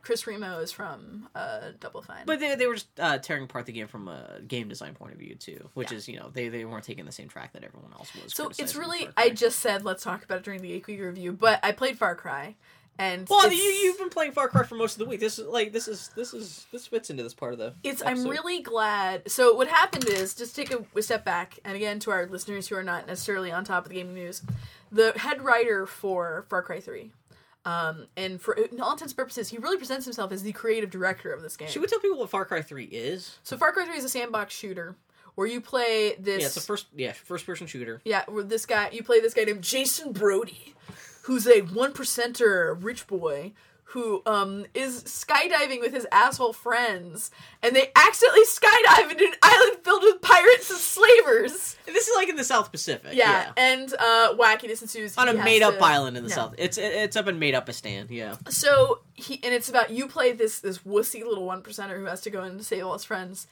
And this week, the writer had an interview first with the Penny Arcade Report, and then with Rock, Paper, Shotgun. So the Penny Arcade Report talked to him, because what happened was people keep saying this game is great to play, and the story is as dumb as a bag of bricks, because it is. Well, you're a white guy who's recruited by a bunch of natives on this island to free themselves Led by a sexy priestess. Yeah, by the sexy priestess. Who you get to fuck. Who, like, all these brown-skinned people are just inexplicably... You're this white guy who shows up, and everyone's like, oh, you're going to be our savior. We're going to give you magic tattoos. Tatows. Yeah. We're going to give you, for some reason, tattoos, tatao. And these tattoos will give you magic power to free our lands and free our people, and you will be our leader. It is very much so a white colonialism sort of thing. It's the Avatar Sexist thing and of... racist. Well, it's the Dances with Wolves thing of white guy gets stranded among a native population and becomes their leader. Yeah. So the writer of this game was so hurt by people slagging on this story that he reached out to multiple media outlets, and he had 2 interviews this week. One with the Penny Arcade Report. Now, the Penny Arcade Report, they're pretty even-handed dudes. They genuinely presented his comments without necessarily that commentary. Like, when they commented, it was like, well, here's what he was trying to say. Isn't it interesting that we never saw it? It was very clearly not a dialogue as much as it was letting this guy share his thoughts and feelings. Meanwhile, Rock, Paper, Shotgun, who I love... They're a bunch of assholes, and I love them. They're not afraid to push back. They're not afraid to push back. He had an interview with the Rock, Paper, Shotgun guys, said in some cases almost word for word the same thing, the difference being the Rock, Paper, Shotgun guys called him on it. Because basically, this is really interesting, because keep in mind, the last game I played was Spec Ops The Line, which was actually saying something interesting about the kind of game it was. This guy claims that Far Cry 3 is trying to be a commentary on the sort of game that it is. It is not about white male power It's not fantasy, about racism. It is not about sexism, because it is a satire of those things. And he kept saying this. He made this game contain those elements because we as gamers need to ask for better. Which is the weirdest thing. You can't make satire by making a product that is exactly this indistinguishable from whatever it is that you're satirizing. I made you a poop sandwich, so you'd ask me not to make a poop sandwich. That is what his argument. Well, this guy, he claims that there's. Well, I hate to say claim, because he tried to put, like, subtext and stuff into this game. It's there if you look. Like, I'm glad I read his interviews, because now I'm playing this whole game trying desperately to see it the way he presented it. But, like, his idea for, like, how you're supposed to know this game as a satire on white male power fantasies is... This is the one thing he always goes to first, and he keeps on repeating. His opening argument is how the island chain that you end up stranded on is called the Rook Island. Yeah. Well, our archipelago. And then he says, this kills me. He says, if you look up Rook in the dictionary, anytime your argument contains the sentence, if you look it up in the dictionary, your argument is a bad argument. Because who's going out of their way going, I gotta look up the name of this. It's a name, it's your thing. You just that is literally the most water treading, like, essay sort of bullshit I've ever heard. But according to him, this is the key to unlocking the hidden mysteries. Rook means the hidden fraud. Depths. Yeah. So his idea is that Rook either means it's either a chess piece, or it means to steal from someone. Yeah. And so... That's how you're supposed to know this game. He kept saying it's fraud. It's a fraud, which means that you're a fraud. And what you're doing is just like... What you're doing in the game isn't real, and it's all just a power fantasy that you're just building up in your own head. And there's nothing in the game to support this at all. Yeah, so this was great. So the Rock, Paper, Shotgun guys, what I like about the Rock, Paper, Shotgun interview is that they kept trying to give this guy a line. Like, even as they're calling him on his bullshit, they are trying to say, like, at some point they actually say, you clearly think that this is what the game about. Did you tell anyone else that this is what the game was? Well, the guy that says... They're not accusing him of lying. It's just everyone just seems to realize that this guy just thinks he's a lot smarter than he thinks he is. Yes. Yeah, it's not like he's being duplicitous. The guy just isn't that bright. Yeah, so he... And at one point, like, one of the things that the Rock, Paper, Shotgun calls him on is, like, so, for example, just as a pick for example, when you skin an animal in this game, the animal still has its skin afterwards. And the guy is like, well, yeah, that's a metaphor, clearly, because you had this perception of who you are and what you're doing, and it's not real. And it's just like... Really? You're blaming this weird asset management thing, like this memory dealing with thing, as a deliberate artistic choice? That's like saying, like, you have a HUD, you have a mini-map on your HUD, because that's what you think you're seeing in that environment, but, like, that's hidden depths. If you understand, and when you look at the dictionary... Exactly! That doesn't excuse, like... So, I think it is interesting. What really upsets me is that you can say something interesting... If you have a first-person game, you are literally looking at the world through a character's eyes. Yeah. And there are interesting ways to subvert that. There are ways to what Spec Ops The Line was doing. Well, in Spec Ops The Line is third-person camera. But still, they were at least, like, how your character perceives things. The untrustworthy narrator... But this is literally looking through his eyes. Like, literally what you see there's is all his kinds world. of drug stuff in the game, and you think there's going to be more about that. Yeah, it's like, so... But you're only about a third of the way through the game, so you haven't I've had all of one drug trip, so... Yeah. And it was an optional one. Well, especially Far Cry 2 has this thing where even in the menus they have this mirrored effect where, like, they're trying to suggest kind of like this mirrored split personality kind of aesthetic. Yeah. But there's nothing about this in the story or anything like that. It's all affectation. It's bizarre. This game tries to have its cake and eat it. I mean, it's well written in that. Some of the dialogue and stuff is really funny. Like, well, Voss is a great character. He's a well-written character. That's what everyone says. It's worth playing Far Cry 3 just to experience Voss because he's so batshit crazy. Oh, that's just as much through the guy who they hired to voice and play Voss. That performance is great. That performance is fantastic because Voss is the main villain in Far Cry 3. Well, kinda. Yeah. You'll find out later that he's second in command. Yeah. But like they like. Rather than having two separate people, one person like do the motion capture for the character and then someone else voice him, it's all one guy. Yeah. And they actually based Voss's look on the guy who's playing Voss. So they said it was kind of freaky because the guy who played Voss, he would show up at media PR events and stuff. Yeah. People who play the game get freaked out Yeah. because it's the guy who played Voss, dressed as Voss, running around doing Voss shit. Yeah. It's a bit like, if you're playing Super Mario Brothers and Bowser just showed up. Yeah. And it's just like, hey, I'm Bowser. And like, Yeah. oh, a little bit like a little freaky. Yeah. But like his character, he's this pirate this drug-addled kind of crazy pirate guy. Yeah. And just story-wise, there's nothing that super interesting about it, but just the energy of that character, the way he's written, is just... He's almost like, this is going to sound weird, but it's almost like a Popeye character. Yeah, a little in that bit, there's no internal monologue, it's all external. Yeah. So I always play games with subtitles. He's always monologuing at you. Exactly. Yeah. So I play games with subtitles, and it's hilarious whenever Voss shows up, because all of a sudden this paragraph just shows up on my screen, but it doesn't feel that way in the game, because bursts he's just through his like dialogue this, so quickly. Exactly. Yeah. He's just this nervous bundle of murderous energy. He's such a clever character, which makes... you're absolutely correct. He's just a really well-performed character. And the protagonist character is such a bad character. Yeah. And you're this white kid from California, this rich white kid. And you're weak and you're uncomfortable with what you're doing, but at the same time, you're not. Like, one weird choice they made is you have to skin a lot of animals in this game. You have to hunt and kill a lot of animals. Yeah, they obviously played Red Dead Redemption. Yeah. Like, we should do that. But whereas in Red Dead Redemption, where you have these little things you say, like, I learned this from watching you, Pa, or something like that. Every other time you skin an animal in Far Cry 3, he just goes, ugh, disgusting, yuck, gross. Well, there's tonally that game's all over the map, too, because... Bizarre. Everyone else has harped on this, too, but it's true that, like, you start off this white kid from California who's never, like, done anything more violent than play fucking duck hunt. And he freaks out about it at the beginning of the game. At the beginning of the game, he's like, I I can't kill people, and within, like, an hour, he's shooting people, and he's like, yeah, that's awesome, or he's blowing up, like, ships and stuff, going, oh, so cool. Yeah. But then again, you will kill someone else again, and he'll be like, oh, but there's blood on my hands. Yeah. But then you'll be blowing something also, but he's like, yeah, fuck yeah. Well, it's like the also, Nico the voice Bellic actor sounds like dichotomy. he's mentally disabled, too. He does. That doesn't help, but... It's like the Nico Bellic dichotomy, or you can even say, like, the Nathan Drake dichotomy. But the difference... Well, this is the problem in games in general, yeah. This is the problem in games in general, but it's one thing to have... I would say it's even worse than those things, because Nico Bellic, he's trying to live a different life, but ultimately he is a murderous asshole. Nathan Drake never has a problem with what he's doing. He never talks about it, because it's just something he has to do to get to his objectives. Yeah. This is a character who actively is a weakling, and he still acts like a weakling. That's why it makes it so weird that these native people think you're their savior, Yeah. when you're this you're like this 20-year-old white kid who fell off a boat, and they're like, "Oh, you're our savior." Yeah. And like, why is this like? You have all these hardened battle warrior guys on this island. For some reason, this white kid who shows up.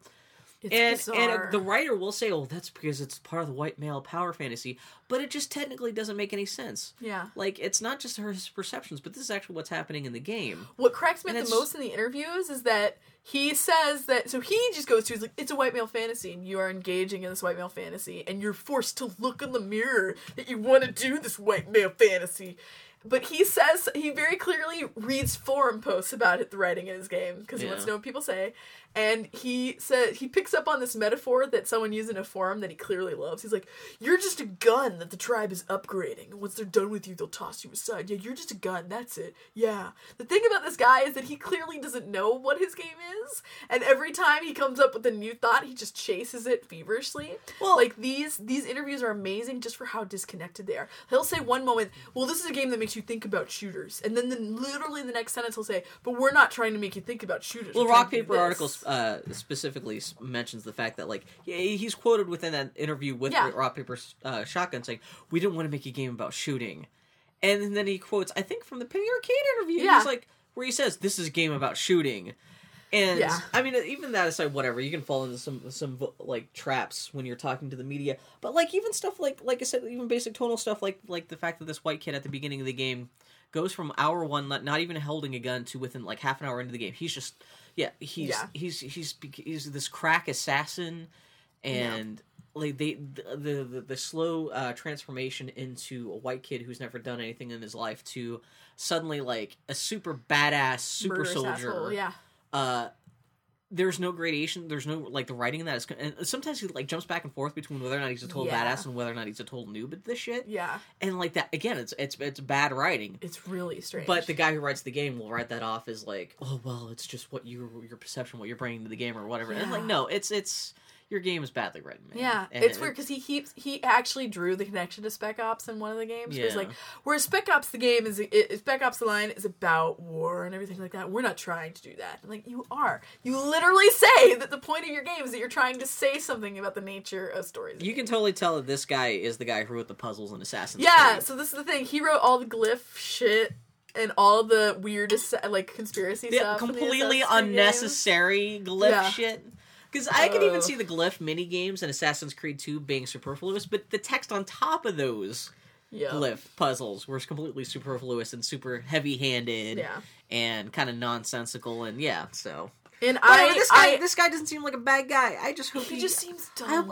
He seems like a sweet dum-dum. He needs to take some fucking college, some fucking community college lessons. It's interesting because so many of the people in gaming that you see interviewed, they seem like they've figured something out. Like it's very rarely where you see an interview with the person involved in game development, where PR lets them out and lets them talk, where they sound like an idiot. Yeah, which that's what happened to this guy. I don't know what the hell Ubisoft PR was thinking. Yeah, it's like, did you see that PR only shut him down when at some point he was going to talk about a new game. Yeah, and at the end of his thesis, he's like, the thesis of Far Cry 3 is that we need to make something better. He says in both games, he goes out of his way to say, we only have so much time on this earth, and I don't want to waste a gamer's time with something that's not meaningful. This guy clearly feels strongly about it. Both articles say this guy is clearly passionate about it. He's just bringing a tiny little cocktail plastic sword to a gunfight. Last night, something happened in Far Cry 3 that to me summed up all of Far Cry 3. What happened? I had to go to a bar that I'd seen in a vision. And I go to this bar, and the sign above the bar says SPREADY. Spready. GOLD. Spready Gold. And it has it's a gold, an actual... I posted this to Twitter, and I didn't see anyone else got this. No, I was saying, what the fuck does Spread Eagled mean? And I said it out loud, and literally as I was saying, what the fuck does Spread Eagled fuck Far Cry 3? That is what happened. And it's also an eagle that's been nailed to this right board. Above it. Oh my god. That sums up Far Cry 3. Waka. It thinks it's very clever. See, if you look up to sway. If you look up Spread Eagled on the internet, you get the subtext of what that joke really means. Anyway, apologies for yarking so long about Far Cry 3, but this is us more not even complaining about the game as much as this guy's... It's a fun game. How he's presenting himself online is kind of a mess. I highly recommend, if you were considering at all playing Far Cry 3, it is a worthwhile game. Read this guy's interview first. I think Grumpy Turtle is saying... There's a lot of spoilers, though. You're going to get spoiled. See, I think these spoilers are whatever. So you got spoilers for the end of the game? Yeah. I don't care. Because, the ending... There's two possible endings at the end of the game, and those endings completely betray... It's just... Anyway, we can talk about that. So this is one thing that's interesting. I hate to keep going about this, but I have to talk about this briefly. He says, as he's talking to the Rock, Paper, Shotgun guy, he's like, well, which ending did you choose? There's very clearly from what it sounds like, I've not gotten to it yet, there's an ending that is ostensibly good, and an ending that is ostensibly depends on how you evil. look at it, but yeah. Well, and there's an end... Well, because the Rock, Paper, Shotgun guy said you have to... Spoilers for Far Cry 3. You have to... Here, I'm gonna have to... You have to stab your girlfriend to get to be with... With your penis? With your butt? Okay, spoilers for the end of Far Cry 3. So you finally wipe out all the bad guys. Voss and Hoyt are both dead. Yeah. Hoyt being Voss's boss. And so you go back to Citra. Have you met Citra yet? Yes, I just found her. Did you have sex with Citra? I haven't gotten the sex scene? Yet. Spoilers of the sex scene with Citra. And she says... Jason, you're so powerful. I want you to join me for all time. And your friends that you rescued they're like, Jason, we need to go back home. This place is fucked up. Let's go. And so you're forced to make a choice. Oh, the other thing is Citra has also kidnapped your friends and they're all strung up. Yeah. So your choice is to either... They give you a knife and you're there with Citra and your friends. Yeah. And they say, okay, with this knife you could either cut the ropes and let them go and essentially get on a boat and leave the island. Or you could slit your girlfriend's throat and the throats of all your friends. And this is a way how you're disconnecting yourself from your old life to join Citra and become the leader of the Rakyat people. Jason, kill your friends. So the guy. So this what happens in Rock Paper Shotgun is the writer keeps talking about the kill your friends ending. Be with the priestess ending. as like he's talking about how this ending sums up his entire argument in the game. Well, here's the thing. So, and the rock paper shotgun guy goes, "I did not kill my girlfriend. Who would do that?" And the writer, this is the first time I have ever seen a writer say this. This is the YouTube generation. Who doesn't look up the alternate endings? I did. But can you think of another time? So what's the ending if you don't kill your girlfriend? You leave, apparently. Oh yeah. Because I just kept on replaying that ending because that turned me on so much. But I've never, because and I believe, I agree with the rock, paper, shotgun guy. The rock, paper, shotgun guy says, yeah, I looked it up on YouTube, but that wasn't my ending. It felt disconnected from it's my not story. part of the story, your story, yeah. Like this is, and so it's like, this is why, like, my thing with Mass Effect, where I don't care about the other endings, because my story was my story, and I don't give a fuck. This writer just has a tin ear for how people behave it's and just interact weird. with games. Exactly, Yeah. he's like, well, I assume, that's the first time I've ever seen someone say, well, I assume you're going to look at the alternate ending. Well, this is also, like, okay, so the two endings, the twist is, this is actually, I chose to leave the island, because I was, by the end of the game, I was like, fuck Citra, fuck these people are fucking stupid. I just want to get the hell off my island. Yeah. I am not a friend of my dipshit white friends who are complaining about, like, oh, even if we get home, I'm sure the traffic in Malibu's gonna be terrible now. I missed my audition in Hollywood. I'm like, I need to go home and eat some fucking tater tots or something like that. I'm tired of this fucking... Yeah, this whole world, I need to get out of it. And so, yeah, I chose to cut their bonds and I leave.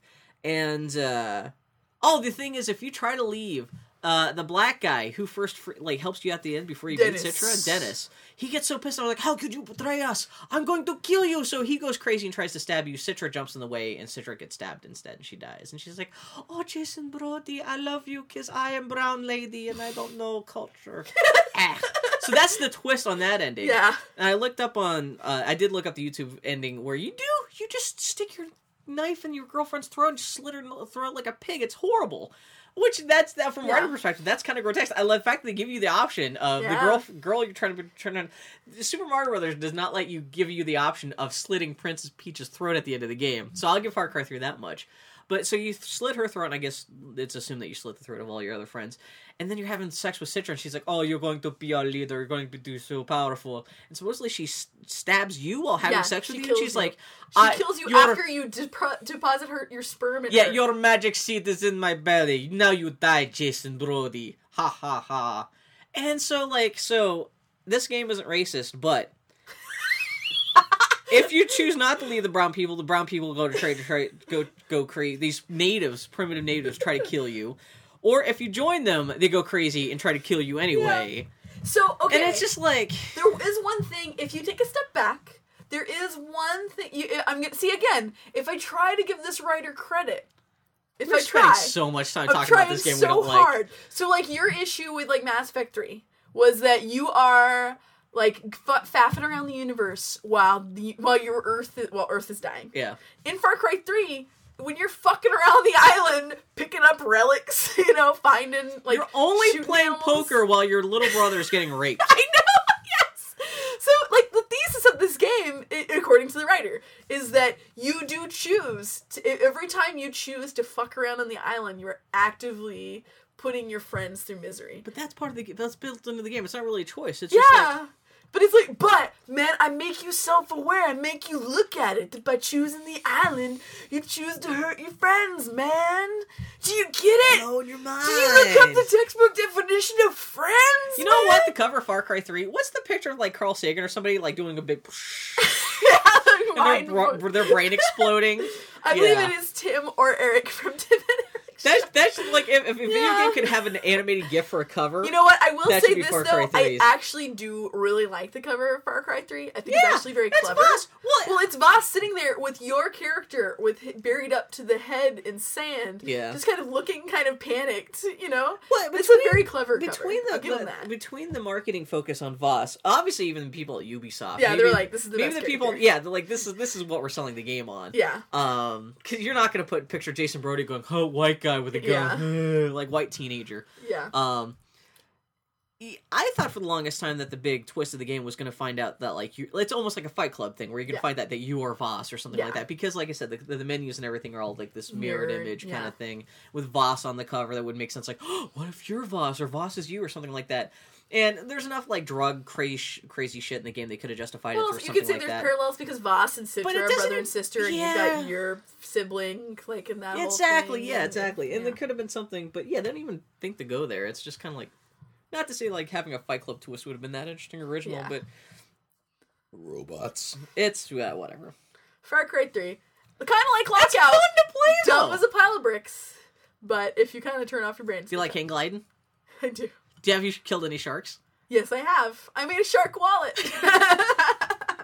Anyway, Far Cry 3. Holy crap. Merry Christmas, I'm glad everybody. you borrowed it. Have you tried some XCOM? No, I've been playing Far Cry. Oh. I've had Christmas parties this week. I haven't really done much. But Man, I'm play thinking about going back to Far Cry Skyrim. 3. I've always haven't played games yet. Only played a little bit of like Yeah. Dungeons, Dragons Dogma. But I'm like, it's Christmas time. It feels like Skyrim time. Yep. Especially I've got Hearthfire waiting for me to go back and finish Yep. my houses, and I'm like, Yeah. I should go back and just explore It's the too world bad of it's not Skyrim. like Animal Crossing if you go back and your house is all overgrown. Yeah, with those exactly. weeds Yeah. Oh you man, have if to they had pick. Skyrim with like real world passage of time, Bill, oh I think my we God. just came up with the best idea ever: a Skyrim Animal Crossing. mashup. That'd be the best game in the world. Oh my God. I would never stop playing it. You just fight a cave of Tom Nooks.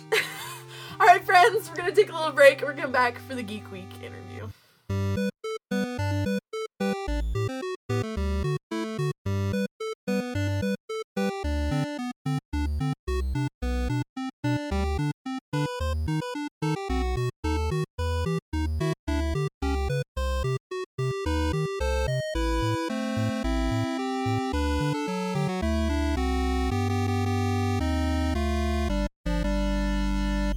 So do you care about Gail Simone?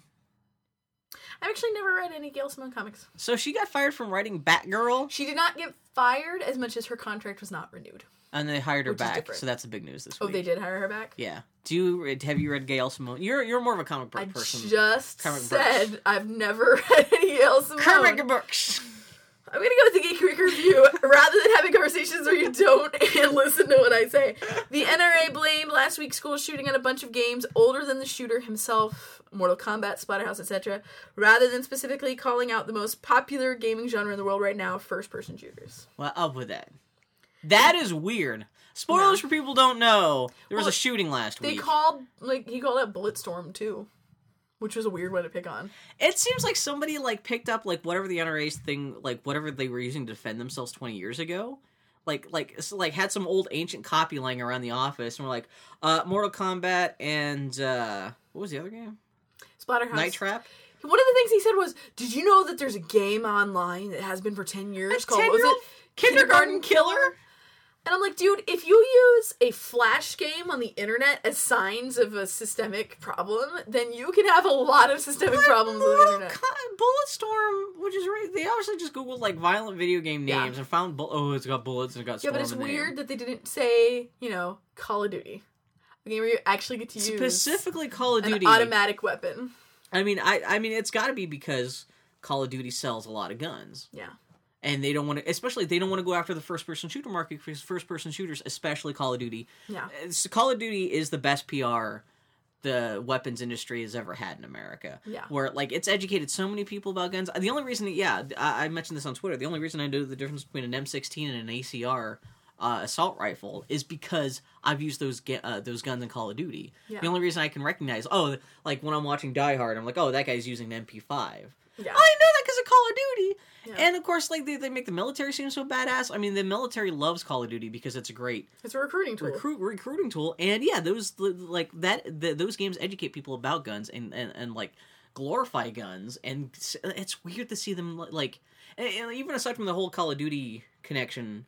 Like, I'm not suggesting that Activision bought off the NRA or something like that. No. But But it's it's just that weird just shows that how when they- much in the pocket of the gun industry the was- NRA is. Because the NRA is Yeah. supposed to be this third person, or this third... It's supposed to be... An independent. They made Donkey Kong Country. They're this third-party developer. It's amazing. No, but it's they're weird. supposed to be this independent... Even beyond that, it's like if you're going to talk about popular video games that glorify shooting, it's weird. Because Mortal Kombat! Even in Splatterhouse, don't you have like a chainsaw? Chainsaw. But that's a 20... I mean, granted, they made they made a new version of Splatterhouse like 4 or 5 years ago Yeah. that no one For bought. like the Wii. Yeah, and Yeah. it's just like... That's what I'm saying, like, they to obviously... have that sentence and not say Call of Duty is weird. That just something's up. I really do like that was my favorite part. Was like my team found this game Kindergarten Killer online. Did yours? was the weirdest moment. The NRA. I wonder what they had to Google. I wonder what terms they had to put it. I wonder if they just typed in kindergarten kill. My favorite tweet relating this was that when someone, because they proposed that every school should have an armed security guard. Does that make sense? And someone just tweeted, "Are you joking? Are you being serious?" Someone tweeted that they proposed the plot of Kindergarten Cop. I know. No, what they need is they need to get in touch with who's the guy who his company started off as making shower curtains? Oh, from Portal? Aperture Science? They just put the portal turrets in every hallway. And also the fact that the NRA's their one solution to gun violence is the one solution that's going to sell a shitload more guns too at the same time. Like, this just shows that they're not an independent mouthpiece. They are an extension of the goddamn gun industry, and it's so fucking. Oh my god! And they're blaming everything except for guns for killing 20 people. And the two things about this, what this debate is really about, it's about healthcare, mental health care, and it's about guns. They did not address guns. And healthcare, their idea was we should just have a national database where we just register all crazy people. Register everyone with mental problems. It's gonna be everyone. How are you gonna everyone's crazy? You know what's great? I jerk off on skeletons. Because there's great because no one actually heard us talking about why. So that's gonna be Bill and I had a little conversation in between recording about Bill jerking off on skeletons. Sorry, y'all missed that beautiful context. No, it's not like mental health is not stigmatized enough in this country that to even bring that up. I'm just surprised if you're crazy and or a mutant. There should be a registration. That was my first thought. That didn't work out in the X-Men universe, did it? I mean, it's just like. Anyway. Let's change the subject because it's frustrating. Did we have anything else? Two-player productions. The only reason I wanted to bring up because, like I said, the Call of Duty connection, and there's just like the first-person thing. That's I don't know, penis. Two-player productions, Minecraft: The Story of Mohang. Is that how you said it? Yeah, that's what I think it's called. Is being released this weekend with a quote-unquote live broadcast on Xbox Live tonight. Retail copies of the DVD going on sale by Fangaver tomorrow, and downloadable versions available from theminecraftmovie.com. We mentioned this earlier, but this is the documentary about Minecraft that these guys have been working on for 2 years. It was one of the first big Kickstarter projects. Two-player productions is the best at what they do. They are Wolverine. If the NRA finds out about them, your brain's struggling. How can I make a joke about two-player productions being registered for making really good video game documentaries? As long as they don't do a documentary about Metal Gear. Here's the most important. Not Metal Gear. I already ruined my own joke. What's it called? Bone Storm? Oh, that's from The Simpsons. Mortal Kombat. Oh, Mortal Kombat. Okay. What? Can I go to the next point? Yes. There's a leaked picture of Tom Hardy as Mad Max on the internet. Mad Max, he looks like he's wearing... This is important because he's kind of wearing the Mad Max Beyond Thunderdome scarf, and it looks like he's wearing the jacket because it's like it's a beat-up leather jacket like the one he was wearing in the original Mad Max films. Yeah. They don't show whether or not he's wearing the big football shoulder pad or the Erector Set knee brace. Yeah. But, oh my god! Well, the implication is it's a prequel, right? I don't know. It sounds like the flop back. Set. We'll find out in a couple months when they start putting out the I first trailer. don't want this movie to come out. Tom Hardy, as we all know, is my number one boner town. Charlize Theron is pretty high up there, too. This movie is so much... This is going to be my new Sky Captain of the World tomorrow. There's no way this movie can match the beautiful... ostensibly pornography that exists in my head. These guys making this movie have done their job in that they've got Annie Maloney drooling for a new Mad Max movie. Well, I like Mad Max anyway. But not you would not be this anticipatory. I would not have to bring a towel to put underneath my chair. Exactly, yeah. Otherwise, but... Did they say if it's coming out even next year? I would assume so, because I think they just wrapped filming. I can't imagine special effects there's going to be that many or anything. Who knows? We'll find out the hard way sooner or later. Max movie, Bill. There are going to be hundreds of It's going to bum me out, because I know it's not going to be a big summer release, even though people would want it to be. I'm sure it's either going to come out this spring or it's going to be next October. It's going to be it's going to come out in the same slot that the next Resident Evil movie should be coming out. That's probably the movie it's going to go head to head against. It will be Resident Evil 6 next year. Tom Hardy is Which Mad bums me out. Max. Yeah, that should be fucking good times. Honestly, let's be honest. I can go to the movie theater with headphones and just jill off for 2 hours. I'm gonna have to buy fainting salts for myself and my wife because I'm pretty sure that if you looked at my... have sex with each other because the sand gets in her vagina. They can just hate fuck the entire movie, and I'd That's have the how best he time. defeats her. Oh man, well, Charlize Theron has been really squirrely about if her character is the villain or what. Yeah. She just says it's complicated. Fucking love. Oh man. I think what happens is that, have you seen the big truck she runs around in, supposedly? She and the other 5 wives. I've been really trying hard not to look into this. There's a much. big fucking truck that she's running around in, and I think what happens, it's like the big diesel truck, like a big, like, Yeah. like tanker truck. I think what happens, Tom Hardy, he jumps on there's this big whole crazy thing where he has to drive up, there's a big chase. He jumps off in the back of the truck, and he fucks the Joker, tailpipe buddy. with his penis, and that's how he blows up the engine. There we go.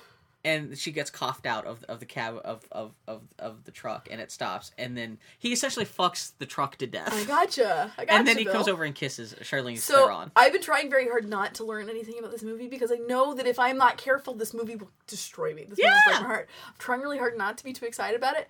But Charlize Theron and Tom Hardy, I think that is number 1 and number 2 on my wife slamming it. Yeah. So I'm serious. Smelling salts. So if it was Tom Hardy fighting, who else would it be in a perfect world? Because supposedly, like, Charlize Theron is the leader of the 5 wives. Like, it's supposed to be like a gang of You know chicks. what else is going to be great Who about should this? be the other chicks? Tom Hardy and Charlize Theron are also 2 hilarious interview subjects in that they will say uncomfortably They really don't care, intensely. yeah. Exactly. They do not give a fuck. I cannot wait to see the media things around this movie because they're just 2 big old weirdo assholes. Smiling enough, my head hurts all I of a know. sudden. It's gonna be magical. It's gonna be so Mr. magical. Mr. F. Oh Okay. my god. All right, I'm gonna calm down. So who else, if you had to cast the other 5 sisters, who would you choose? Would it be Velma? Wait, who's from Casino Royale? Eva Green? Yeah, Evergreen. Do we just want to cast our wank bank, Phil?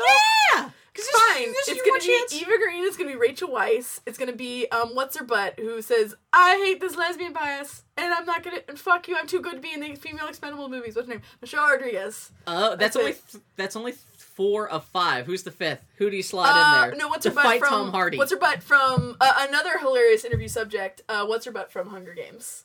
What's her name? Oh, really? Katniss Everdeen? Yeah. Oh. Have you ever read any interviews with her? Is she cute? She's a batshit weirdo. She's actually up there with Charlize Theron and just saying uncomfortably honest things. So your ultimate fantasy is you hope that movie ends with like a big desert gangbang. No, I just want it to be. How does it end with Tom Hardy and Charlize Theron and fighting a bunch of kids? Charlie or Tom Hardy doesn't actually have to have sex for it to be sexy. That's Tom Hardy. No, he The can magic of Tom Hardy. just like slap his Tom penis off Hardy their foreheads. is a beautiful goofball. So is Charlize Theron. That's why it's going to be perfect. They're also both really good actors who are really good at committing themselves fully to dumb roles. Halfway through the movie, Idris Elba shows up and says, "Are you a robot? You want to have sex? Let's go." To Tom Hardy or Charlize Theron. I'm fine with that. So, moving on, Blu-ray versions of Who Framed Roger Rabbit, The Hunchback of Notre Dame, Mulan, and Brother Bear were announced this week. Roger Rabbit will be a 25th anniversary special edition. The Disney flicks will be relatively cheapy releases bundled with their direct-to-video sequels. This is the first time Disney's putting out any of its animated movies on Blu-ray without it being a big special. Like, it really is. I was going to say Brother Bear. Yeah. Well, these are Disney's B movie. These are the B sides of their classic, of their recent golden era. And so, I'm kind of bummed that it doesn't seem like they're producing any new special features. It seems like it's just up-res versions of the DVD special features with a free copy of, their direct-to-video sequels, which is kind of a bummer. Which I didn't realize there were direct-to-video sequels to Hunchback of Notre Dame or Mulan. And so, Hunchback on Blu-ray. I'll have to buy that to make Dylan feel better. Spoilers. I'll have to buy her PlayStation 3 so she can watch A Hunchback of Notre Dame. Get her that Journey. All these other things she won't take. Yeah! There we go, Bill. But Hunchback of Notre Dame is a good movie. It actually, it's a solid one. It honestly, for me, It's pretty animation. It's Phoebus played by Kevin Kline. HD Phoebus! Yeah! That's what it's all about for me. That he is one of the best Disney He characters is my ever. favorite. I love Kevin Kline. Did you see, Disney's supposed to be having, it's Skylanders, but with Disney and Pixar characters? Did you not put that on the news? I forgot to put that on here, but Disney, I what is thought it this called? got leaked Disney a couple Infinite? weeks ago. Yeah, Disney Infinite. It sounds like you can buy Disney. It's going to be toys that come packaged with a video game where, the characters jump into the video game by, it's just the Skylanders thing where you buy a toy and it comes with a little microchip built into it, and you put it on a stand that interacts with a video game console where data from that toy gets sent to the video game console, and that's a new character that you can play as within the game. And it's going to be all the Pixar and Disney canon. That sounds awesome. It's gonna be like actually. Kingdom Hearts, only genuinely just Western. Yeah, which thank God, because I'm sure that the games are going to be at least better written now. But yeah, so that's pretty cool. Yeah. Disney. THQ filed for bankruptcy and announced it's being propped up by an investment company called Annie, Clear Lake. It's not pronounced THQ. It's called Thick. That's my nickname for Tom Hardy. It seems that Clear Lake is pumping money into THQ long enough to see how the South Park game sells and may swoop in and start buying parts of the company if the game does well, or cut its losses and walk away if South Park bombs. Did you do any research into this? Why? This isn't what's happening. That's what Penny Arcade reported this morning. No, but did you read the whole thing? Did you read then the comments about the person who actually knows about bankruptcy proceedings? What happened? So, no, it's basically... You explain it to me then. Spoilers, people don't know THQ is the publisher of Saints Row. So the only reason why Bill and I care is these guys published Saints Row the Third, Yeah. and Saints Row the Third was such an amazing game. Though it's the rumor that was floating around earlier this week was that Ubisoft was going to buy THQ, which would have been hilarious because what's his butt left Ubisoft and the Assassin's Creed franchise to make his own game company now, own game you in think development he's under regretting THQ. that a little bit now? Yeah. Yeah. So yeah, it's interesting. So they're basically it sounds like that Clear Lake was going to Clear buy. Lake's an investment firm, which Yeah. looks like it's throwing money at THQ to keep it from going It under. looks like what happened was that they've been, because ever since what's his name, Jason Rubin came on THQ last year, he's like, we're looking for investment because we're not sustainable the way that we are. Yeah. And it's pretty clear that Clear Lake has been, like, they've been working on this for a long time, that Clear Lake is going to become the majority stakeholder in THQ. Yeah. But their hand was kind of forced by their loan defaulting from Wells Fargo. So it looks like Clear Lake has been, like, probably been, like, working on this for a while, that they're just going to become the majority shareholder in THQ. So, but they're keeping day-to-day operations going. Sounds like There's a slow chance- takeover. It's not just an abrupt buyout or anything like that. Yeah. But there's always a chance that someone can come in and offer more money. That's what Penny Arcade report was saying this morning. But yeah. it's unlikely. You know, because that's what I'm saying. THQ is not selling off their properties piecemeal. That's what I'm saying. But that's what I was saying in my thing is that Clear Lake is essentially propping up THQ long enough until their next batch of games can come out, and they'll see how well the games do. Well, any investment company, they're going to try and invest. They're going to invest, buy when it's low and sell it when it's hot. They're going to turn around and sell it exactly. as soon as So their if, shares. So it sounds like if South Park and I don't know what the hell. Saints Row the 4th. But that's not going to come out for a while. Metro. Saints Well, Row, it's coming out next year. But the new Metro game. I think Metro and South Park are the two games that are supposed to come out within the next couple months. Yeah. And it sounds like whatever Clear Lake decides to do with the company will depend on how well those two games sell. THQ delayed another game, didn't I don't know. But Saints Row 4, no one knows. That may not be until next Christmas Yeah. if it ever comes out at all. Man, Saints Row. It's funny that you and I will genuinely not care about this news. It's Saints Row! If Saints Row the Been a year Third ago, did wasn't... neither of us care about Saints Row Saints even? Row the Third was almost our game of the year for 2012. Like I said, that's Saints Row 3. Maybe our game of the decade. A used copy of Saints Row 3 is our game of the secrets game of the year for 2012. Yeah. It's official. You won't have Damon Lindelof to. Oh shit! I pressed the button. Sorry, everybody. David Lindelof. We don't have Damon Lindelof to kick around anymore. When or if the sequels to Prometheus gets made, he is no longer involved. He officially came out and said, "Yeah, fuck you guys. I'm going home." don't blame You him. guys have kicked me around too. Yeah, I feel bad for the guy because he really did get squeezed between the fans and Ridley Scott. No. For how bad Prometheus was. And although he did contribute some bad writing to that movie, but whatever. He's making a movie with Brad Bird, so yeah, whatever. God bless. He's just not allowed to have any cliffhanger endings or anything in that movie. I'd love to see what Damon Lindelof writes when he's just writing a story. Yeah, where it's not a contained mystery. story. Yeah. And I think that's a real test for him. I think he could really bounce back. Yeah. But that poor son of a bitch. He seems like a real sweetheart guy. Oh man, so speaking of Leslie Levings, her company, the place she works at, we're having a Christmas her party. her personal company, Bad Robot. But by virtue of the fact she works at Bad Robot, her Facebook report from the Bad Robot company Christmas party was fantastic. Where she said it was Joss Whedon and Brad Bird and all these other guys hanging out at Bad Robot. And she said when she was waiting in line for the bathroom, she got to overhear Joss Whedon explaining the plot of Avengers 2 to was it Carl Urban? Oh yeah? Yeah, so That's awesome. she's like, that's a hell of a Christmas party. She didn't say what the plot of Avengers 2 is. Carl Urban. What's wrong? I love Carl Urban after Judge Dredd. I still haven't seen that. But I love him so much in Judge Dredd. You saw Star Trek, right? Because he Yeah, plays he was Bones. good. He was great in Star Trek. He was also in Ghost Ship. He was also in Xena. He just showed up in an episode of Xena. much. Carl Urban is one of the hardest men working guys in Hollywood. I love that guy. Well, he seems like he's willing to do anything. Like, Well, whatever. he loves but Judge he's not Dredd. indiscriminate. He Yeah. That's why I love him, because he really loves Judge Dredd. Did you see the picture of him with the little, like, boy who's, like, maybe 5 years old, who's in the perfect Judge Dredd No. cosplay, making the Judge Dredd face, and it's just Carl Urban standing next to him, also making the Judge Dredd face? It is my Aw. favorite picture on the internet this year. You know what? Did you ever see him and his dad? Carl Urban? He's very distinguished. He's got a pipe. Amnesia Fortnite Kickstarter just ended. We just talked about that. The Hamlet Kickstarter ended. I feel bad. I never donated to it. I completely So there forgot was about a it. Choose Your Own Adventure Hamlet book that was written by Ryan Q. North, the creator of Dinosaur Comics and the writer of the Adventure Time comics. Yeah, I went to go donate the Illustrated day by before a yesterday. shit ton of amazing web artists. Yeah. It'll be for sale, like normal. Oh, sale. that's nice. Well, But what's sad is that he made another, because he made so much money. He did another book that was about Yorick. That's a prequel. It's a Choose Your Own Adventure about Yorick. That's exclusive to the Kickstarter. Shit! That See, I'm sad that I missed. The I mean, I'm Yorick stone book. broke now that Christmas is over. But yeah, that would have been, man. Yeah. Yeah, no, seriously, it was like yesterday. I went to go. I was like, okay, today. Well, there's a couple Kickstarters ending within the last day or two. There was what that is one. Acme poster? What is that? There was this guy who created a poster. It's exact same size and dimension as my Legend of Zelda map poster. Mm-hmm. It's 2 by 3 feet.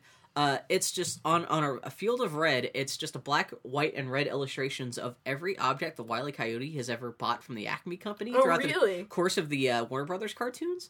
And it's not drawn like cartoon style. It's just realistic. It's like the illustrations. schematics? No, the Yeah. illustrations are almost like an old Sears and Roebuck catalog from like 1912. Oh, seriously? Kind of like black and white style, like. That's Rocket amazing. powered unicycle, bat suit, all that kind of stuff, and it doesn't infringe on Warner Brothers copyright just because it's just an image of a whole bunch of stuff. I think it says Acme in the middle, but that poster, I think actually that Kickstarter ends today, and that's like a $30 poster, and but that seems really cool. That seems fantastic. What's the other Kickstarter? That's awesome. That was it. Oh, I thought there was a third one that was ending Well, this Amnesia weekend, Fortnite, so but we talked about that's that. what that's a humble bundle too, That's a not humble necessarily bundle. Kickstarter. Though you're right, Kickstarter, Bill. Oh, Way did I? fuck me up in the notes, Oh my Bill. god! But yeah, those are the 3 people begging for money on Kickstarter this week. That, man, that's all wrapped up. Bryan Singer is bringing back The Twilight Zone for CBS. Is Bryan Singer just wandering around Hollywood saying, "What old TV shows you want I me to don't reboot?" know. No one let me make another Monsters? Batman. No. Oh wait, no.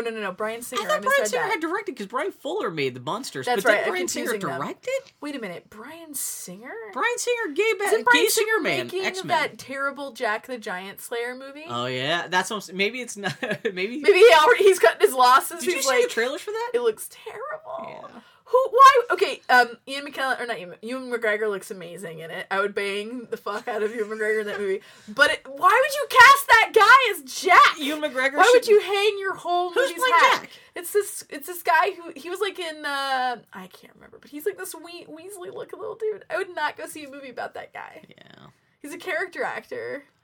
You hang your Yeah. whole movie on this guy. I guess the spring is going to be. It's weird that like in the wake of Tim Burton's Alice in Wonderland, that like the big CGI fairy tale movie movement is a big thing because this spring now you have the Wizard of Oz movie. Hansel and Gretel. Hansel Beach and Gretel. Hunters.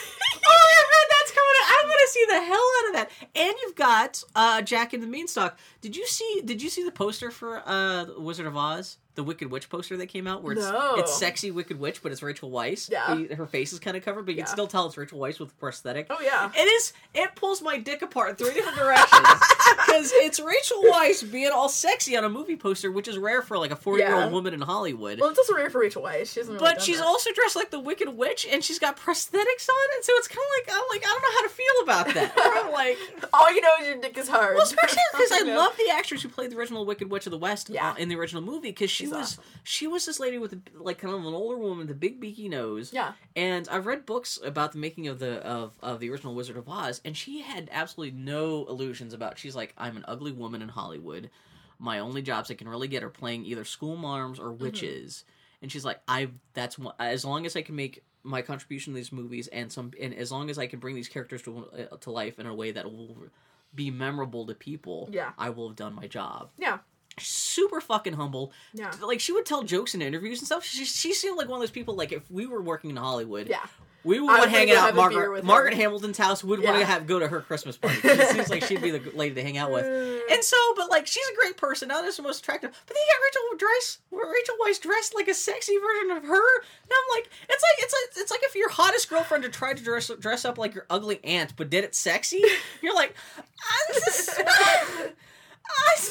My dick is hard, but I'm confused. I don't know. Yeah, it's like if it's like the world's sexiest woman dressed up like Barney from The Simpsons. Bill. I was gonna say, I like how any entity of Barney is unattractive. Barney the dinosaur. Barney Rubble. Barney. There's no sexy Barney. Wait, no.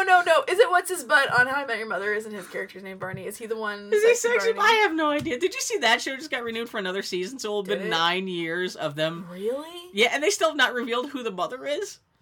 Man. And for the last couple of years, I've been people complaining about how because they've stretched out the show for as long as they could. Yeah. Because there's been all ups and downs about who's going to be dating who and all kinds of stuff. And yeah, there's only so many permutations there. everyone was kind of expecting it to end this year. Now it's going on for another year. It's That like Jesus. you know what that may mark how long it's been since I really watched television. Because that show came on right when I stopped watching television, and it's weird to think that that's been on Better part of a 9 decade years. ago. Yeah, Wow. yeah. This will be 9 years. HBO has licensed Game of Thrones beers, with Iron Throne's Blonde Ale being made available in time for the season 3 premiere on March 31st, and more flavors to follow. This is how I know you're not an alcohol drinker. Who did they license it to? Like Budweiser or an actual... Somebody in Cooperstown. No, it's a small draft. I can even look it up, actually. An actual reputable beer. I like you look up that, but you don't look up the sexy Rachel Weisz picture to show me. What kind of friend are you? A terrible friend. Google it now. You've got a thing. No, I have the notes up. I'm doing the Geek Quick interview. My touch takes way too long to go from one to the other. Oh man, where's my? Oh man. In a brilliant stroke of marketing, fake Arrested Development shows are up on Netflix, including Girls with Low Self-Esteem and Les Cousins Dangereux. The brewery making the Game of Thrones beers is OMMEGANG, which looks like Omegang in Cooperstown, New York. What you're saying? Arrested Development, all the fake Arrested Development shows are on Netflix, which is brilliant. I think when you try to, I think it's only on, like, the descriptions are in there. If you search for them on Netflix no instance, content. it's not, yeah, they're not that's actually great there. advertising for the show. Yeah, it's a beautiful thing. Dare I Google image search sexy Rachel Weisz? I think you dare. Most importantly of all, Lego is going to produce a Back to the Future Lego set. This is a magical thing. Bill, you have no commentary on that? You're too busy furtively Googling. Google it, go. I can't even speak straight. I'm done with the Geek Week interview, so now I can... We have Christmas commentary from people. While you furtively Google that, I will get to all our sweet listeners who sent their comments. I'm going to take a moment and say, I know we've said this past, but it merits repeating. I'm very, very grateful this lovely holiday season for all of you, dear listeners. Some of you have become very important to me. Your guys' love is our best gift. And it is so appreciated, your love and support. We will get to y'all's Christmas thoughts and feelings. Let us see. Beloved, and I apologize if I misspell your name. I've been looking at it long enough. I don't know how to say it. Mirabai? Beloved Mirabai says, someone from the internet is trolling the Denver airport and sent us a picture of a paging of someone being paged. Ermagerd. Oh, I saw that. That was awesome. I did actually meet a woman named Ermagerd the other day, by the way. And it was her actual God-given name. Card? She was like 72 years old. I felt like a jackass and also delighted. That's Rachel Weisz as the sexy with her tits hanging out. She just has boobs, and that's... But, like, she's all got a tight corset and everything like that. with the nose and the chin. That's what I'm saying. I don't know how to feel about that. Like, my penis goes this way, my left testicle goes that way, and my other... Like, they don't know what to do.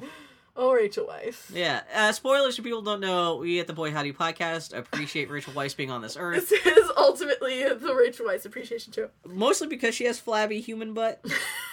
Yeah, that's really her. Mirabai yeah. also says, every year we watch A Child's Christmas in Wales, even though we're Norwegian, not Welsh. Wait, who is that? That was Mirabai Knight. Okay. That is also a beloved friend of the podcast. That's Dylan what Nokonis's favorite Christmas thing is a children's Christmas. Isn't that written by Stephen King? No, isn't it written by, like, Dylan Thomas? Yeah, that's... Oh, Dylan's namesake. That's what Yeah. she was named after. Anyway, she continued to say, our traditions are Norwegian. Dancing around the Christmas tree with candy baskets on it. What? Crown roast, orange soda. Crown roast sounds good.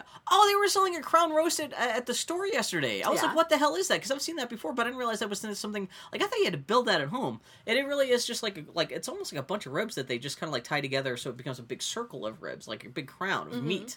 Oh, I've seen that before. That is I never knew great. what it was. Oh, so That's for like Christmas, a real Flintstones meal right there. Well, originally I was going to make a little turkey for Christmas Eve dinner, because my thing is, what I like to do for Christmas Eve is make a turkey and watch It's a Wonderful Life as it airs on TV here in America.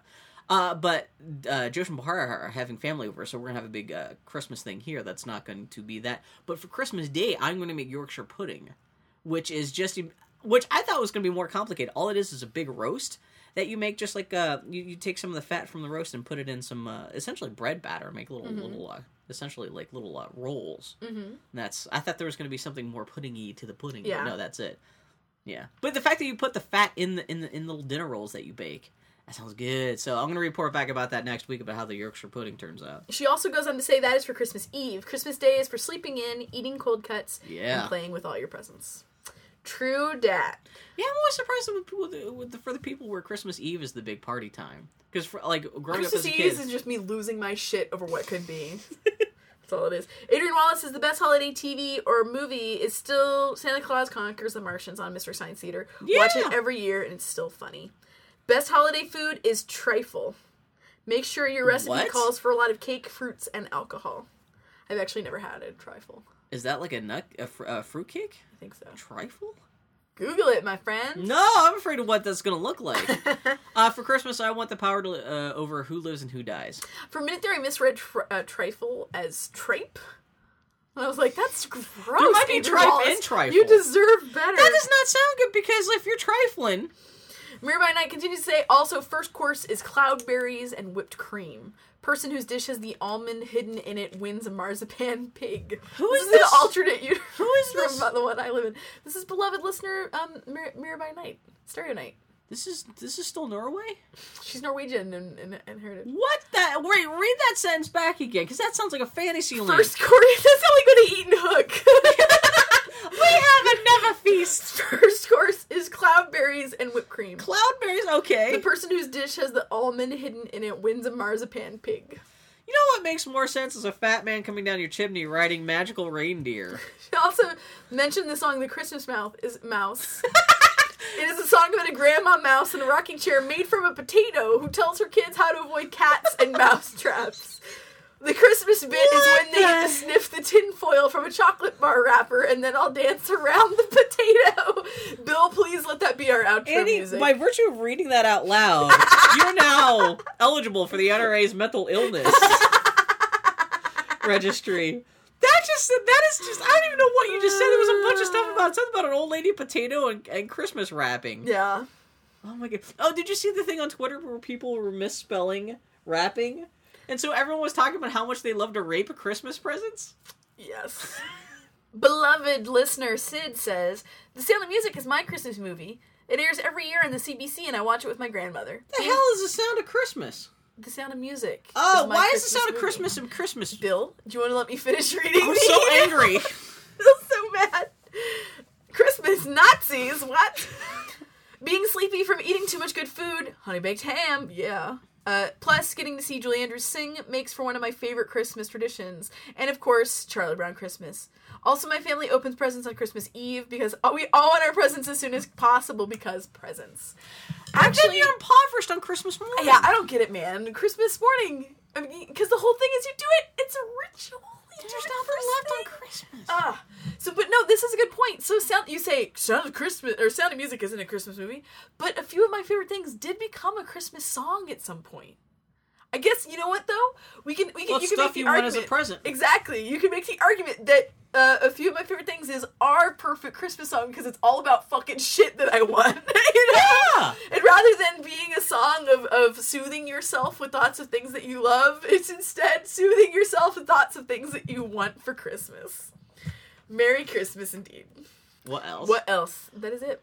Friends. No, I have nothing. I thought there was. I thought Were we there had, emails? we had don't think tweets. so. We had tweets. Those were all the tweets. I just read them to you. Oh, cold cuts. Wait, what? Nothing. I thought we had mush. This is my favorite part of the podcast, where I say we're done, and Bill insists we're not. So we have this really compelling 10 to 15 seconds. No, this part. Christmas time is here. Na, na, na, na. So what's your favorite? We already talked about our favorite song. This is the perfect podcast where Bill forgets the questions he's asked me, and the answers. Oh, but here's the thing: unwrapping Christmas presents on Christmas Eve, yay or nay? No, you do it Christmas morning. I don't understand. I never First heard about thing. this until I moved to the West Coast. What do you do on Christmas Day if not open presents? What? Yeah. What is this? My tradition in my family. Oh shit! I actually have to go get pajamas. Yeah. My tradition in Christmas on Christmas is Christmas Eve. You open one present, and it's always Christmas we pajamas. never even did that. Yeah. It's only because it's Christmas pajamas.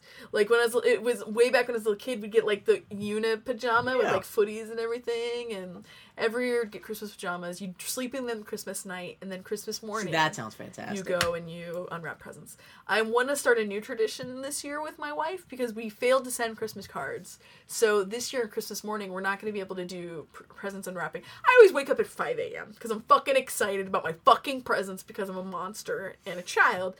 And I this podcast is bookended by you saying that. I am a grotesque monster. There are so many more important things. Here, I'm going to tell this story. This is going to highlight my terribleness. I am still ashamed of this, and this is me confessing to you, the Boy Hattie listeners. This is the car keys. One Christmas. What? That's the punchline of the whole story, Bill. Oh, sorry. Go ahead. You don't know what the story is. You don't have the context. I had 2 presents under the tree. I was so mad. I was super butthurt. One was like a DVD that I didn't even want. And the other one... Do you remember what it is? It was The The Sandlot. So bad. It was The Sandlot. Everyone thinks Sandlot. love the... I like The Sandlot fine. Everyone thinks I love The Sandlot because I would always quote, forever. Forever. Which is this whole thing in The Sandlot. My family's convinced that I love The Sandlot. That it was my Sandlot favorite movie. is the shit. It's an okay movie. That was my only... So here I am with 2 presents under the tree. I open one of them. It's a Sandlot. What's even worse is it's a 2 DVD bundle with the Sandlot sequel. The direct-to-DVD sequel. And they're like... And I am an asshole. I am a monster. My face fell. I'm making the face of, really? I'm a terrible person. I'm like, this is one of my 2 presents. This is all I get this year. It's fucking Sandlot. Like, we thought you really liked that movie. I'm like, oh yeah. And I've realized too late I'm a monster. And I'm like, oh, thank you for getting me the Sandlot. That's really great. I'm an asshole. I just mope the rest of the time. And my mom's like, okay. How old were you? I was old enough to drive a car. Because if you're 9, that's acceptable. No.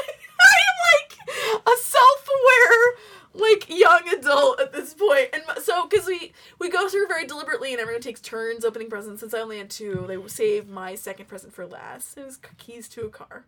My parents had bought me this. It was a used car, but it's still my car. They bought me a car. I am a jerk. I am the biggest asshole. Were you still pouty in the afterwards? universe. A little bit? No, I got a fucking car. Okay. But That's... I am a terrible What person. eventually happened to that Sandlot DVD? Because I feel bad. I feel worse for the Sandlot DVD than I feel for any of the people who actually I ran it bought over with my car. Oh my god, you're terrible. I'm an awful human. And so imagine I'm an asshole, and then there's my poor wife who has no history of getting presents, doesn't like surprises, doesn't really like... So she, the last 5 years of our relationship, has had panic attacks every Christmas or birthday. Because she's like, what do you want? Some people in the world The worst thing, I hate telling people what to get me because then I know! And what's the fun of that? And bless her heart, this year she came up with an amazing idea. She came up with a life achievement plaque. But she got so excited she gave it to me a month ago. So you guys are terrible about she's that. been having a minor, low-level panic attack all month. She's like, I don't know what to get you. That was my A game. And I'm just trying to be cool. I'm like, oh, it's okay. You got me an amazing present. It's fine. And in my head, I'm like, I want more presents. What's wrong with you? I always want more presents. Because it's not even really about the presents as what's the presents are as much as just the sheer amount Unless volume. you give me the Sandlot, in which case, fuck it. Fuck it. Oh man, see, as a kid, despite my family wasn't super rich when I was a kid, they did a good job of sheer volume of presents was pretty amazing. Yeah, and I usually got what I wanted to. Yeah. If I wanted a Nintendo game, I usually got it. Maybe I didn't get a shitload of Nintendo games, but at least I would have a stocking filled with fruit and little toys. My parents always got me sketchbooks and pens and stuff as a kid. That's how they always filled my stocking as a kid. Yeah. And I would always come down for Christmas, and there would be a little mini sea of presents. Yeah. Yeah, half of the stuff was my parents gifts for each other, but small things. But it was still even then, Yeah, presents are the shit. Someone needs to do a Christmas special that is about the awesomeness of presents, because there's so many. Because the stock Christmas special thing is it's not about Santa or Christmas or anything like that. It's about Christ, or it's about the spirit of giving. No, someone's got to do one that's about fucking presents.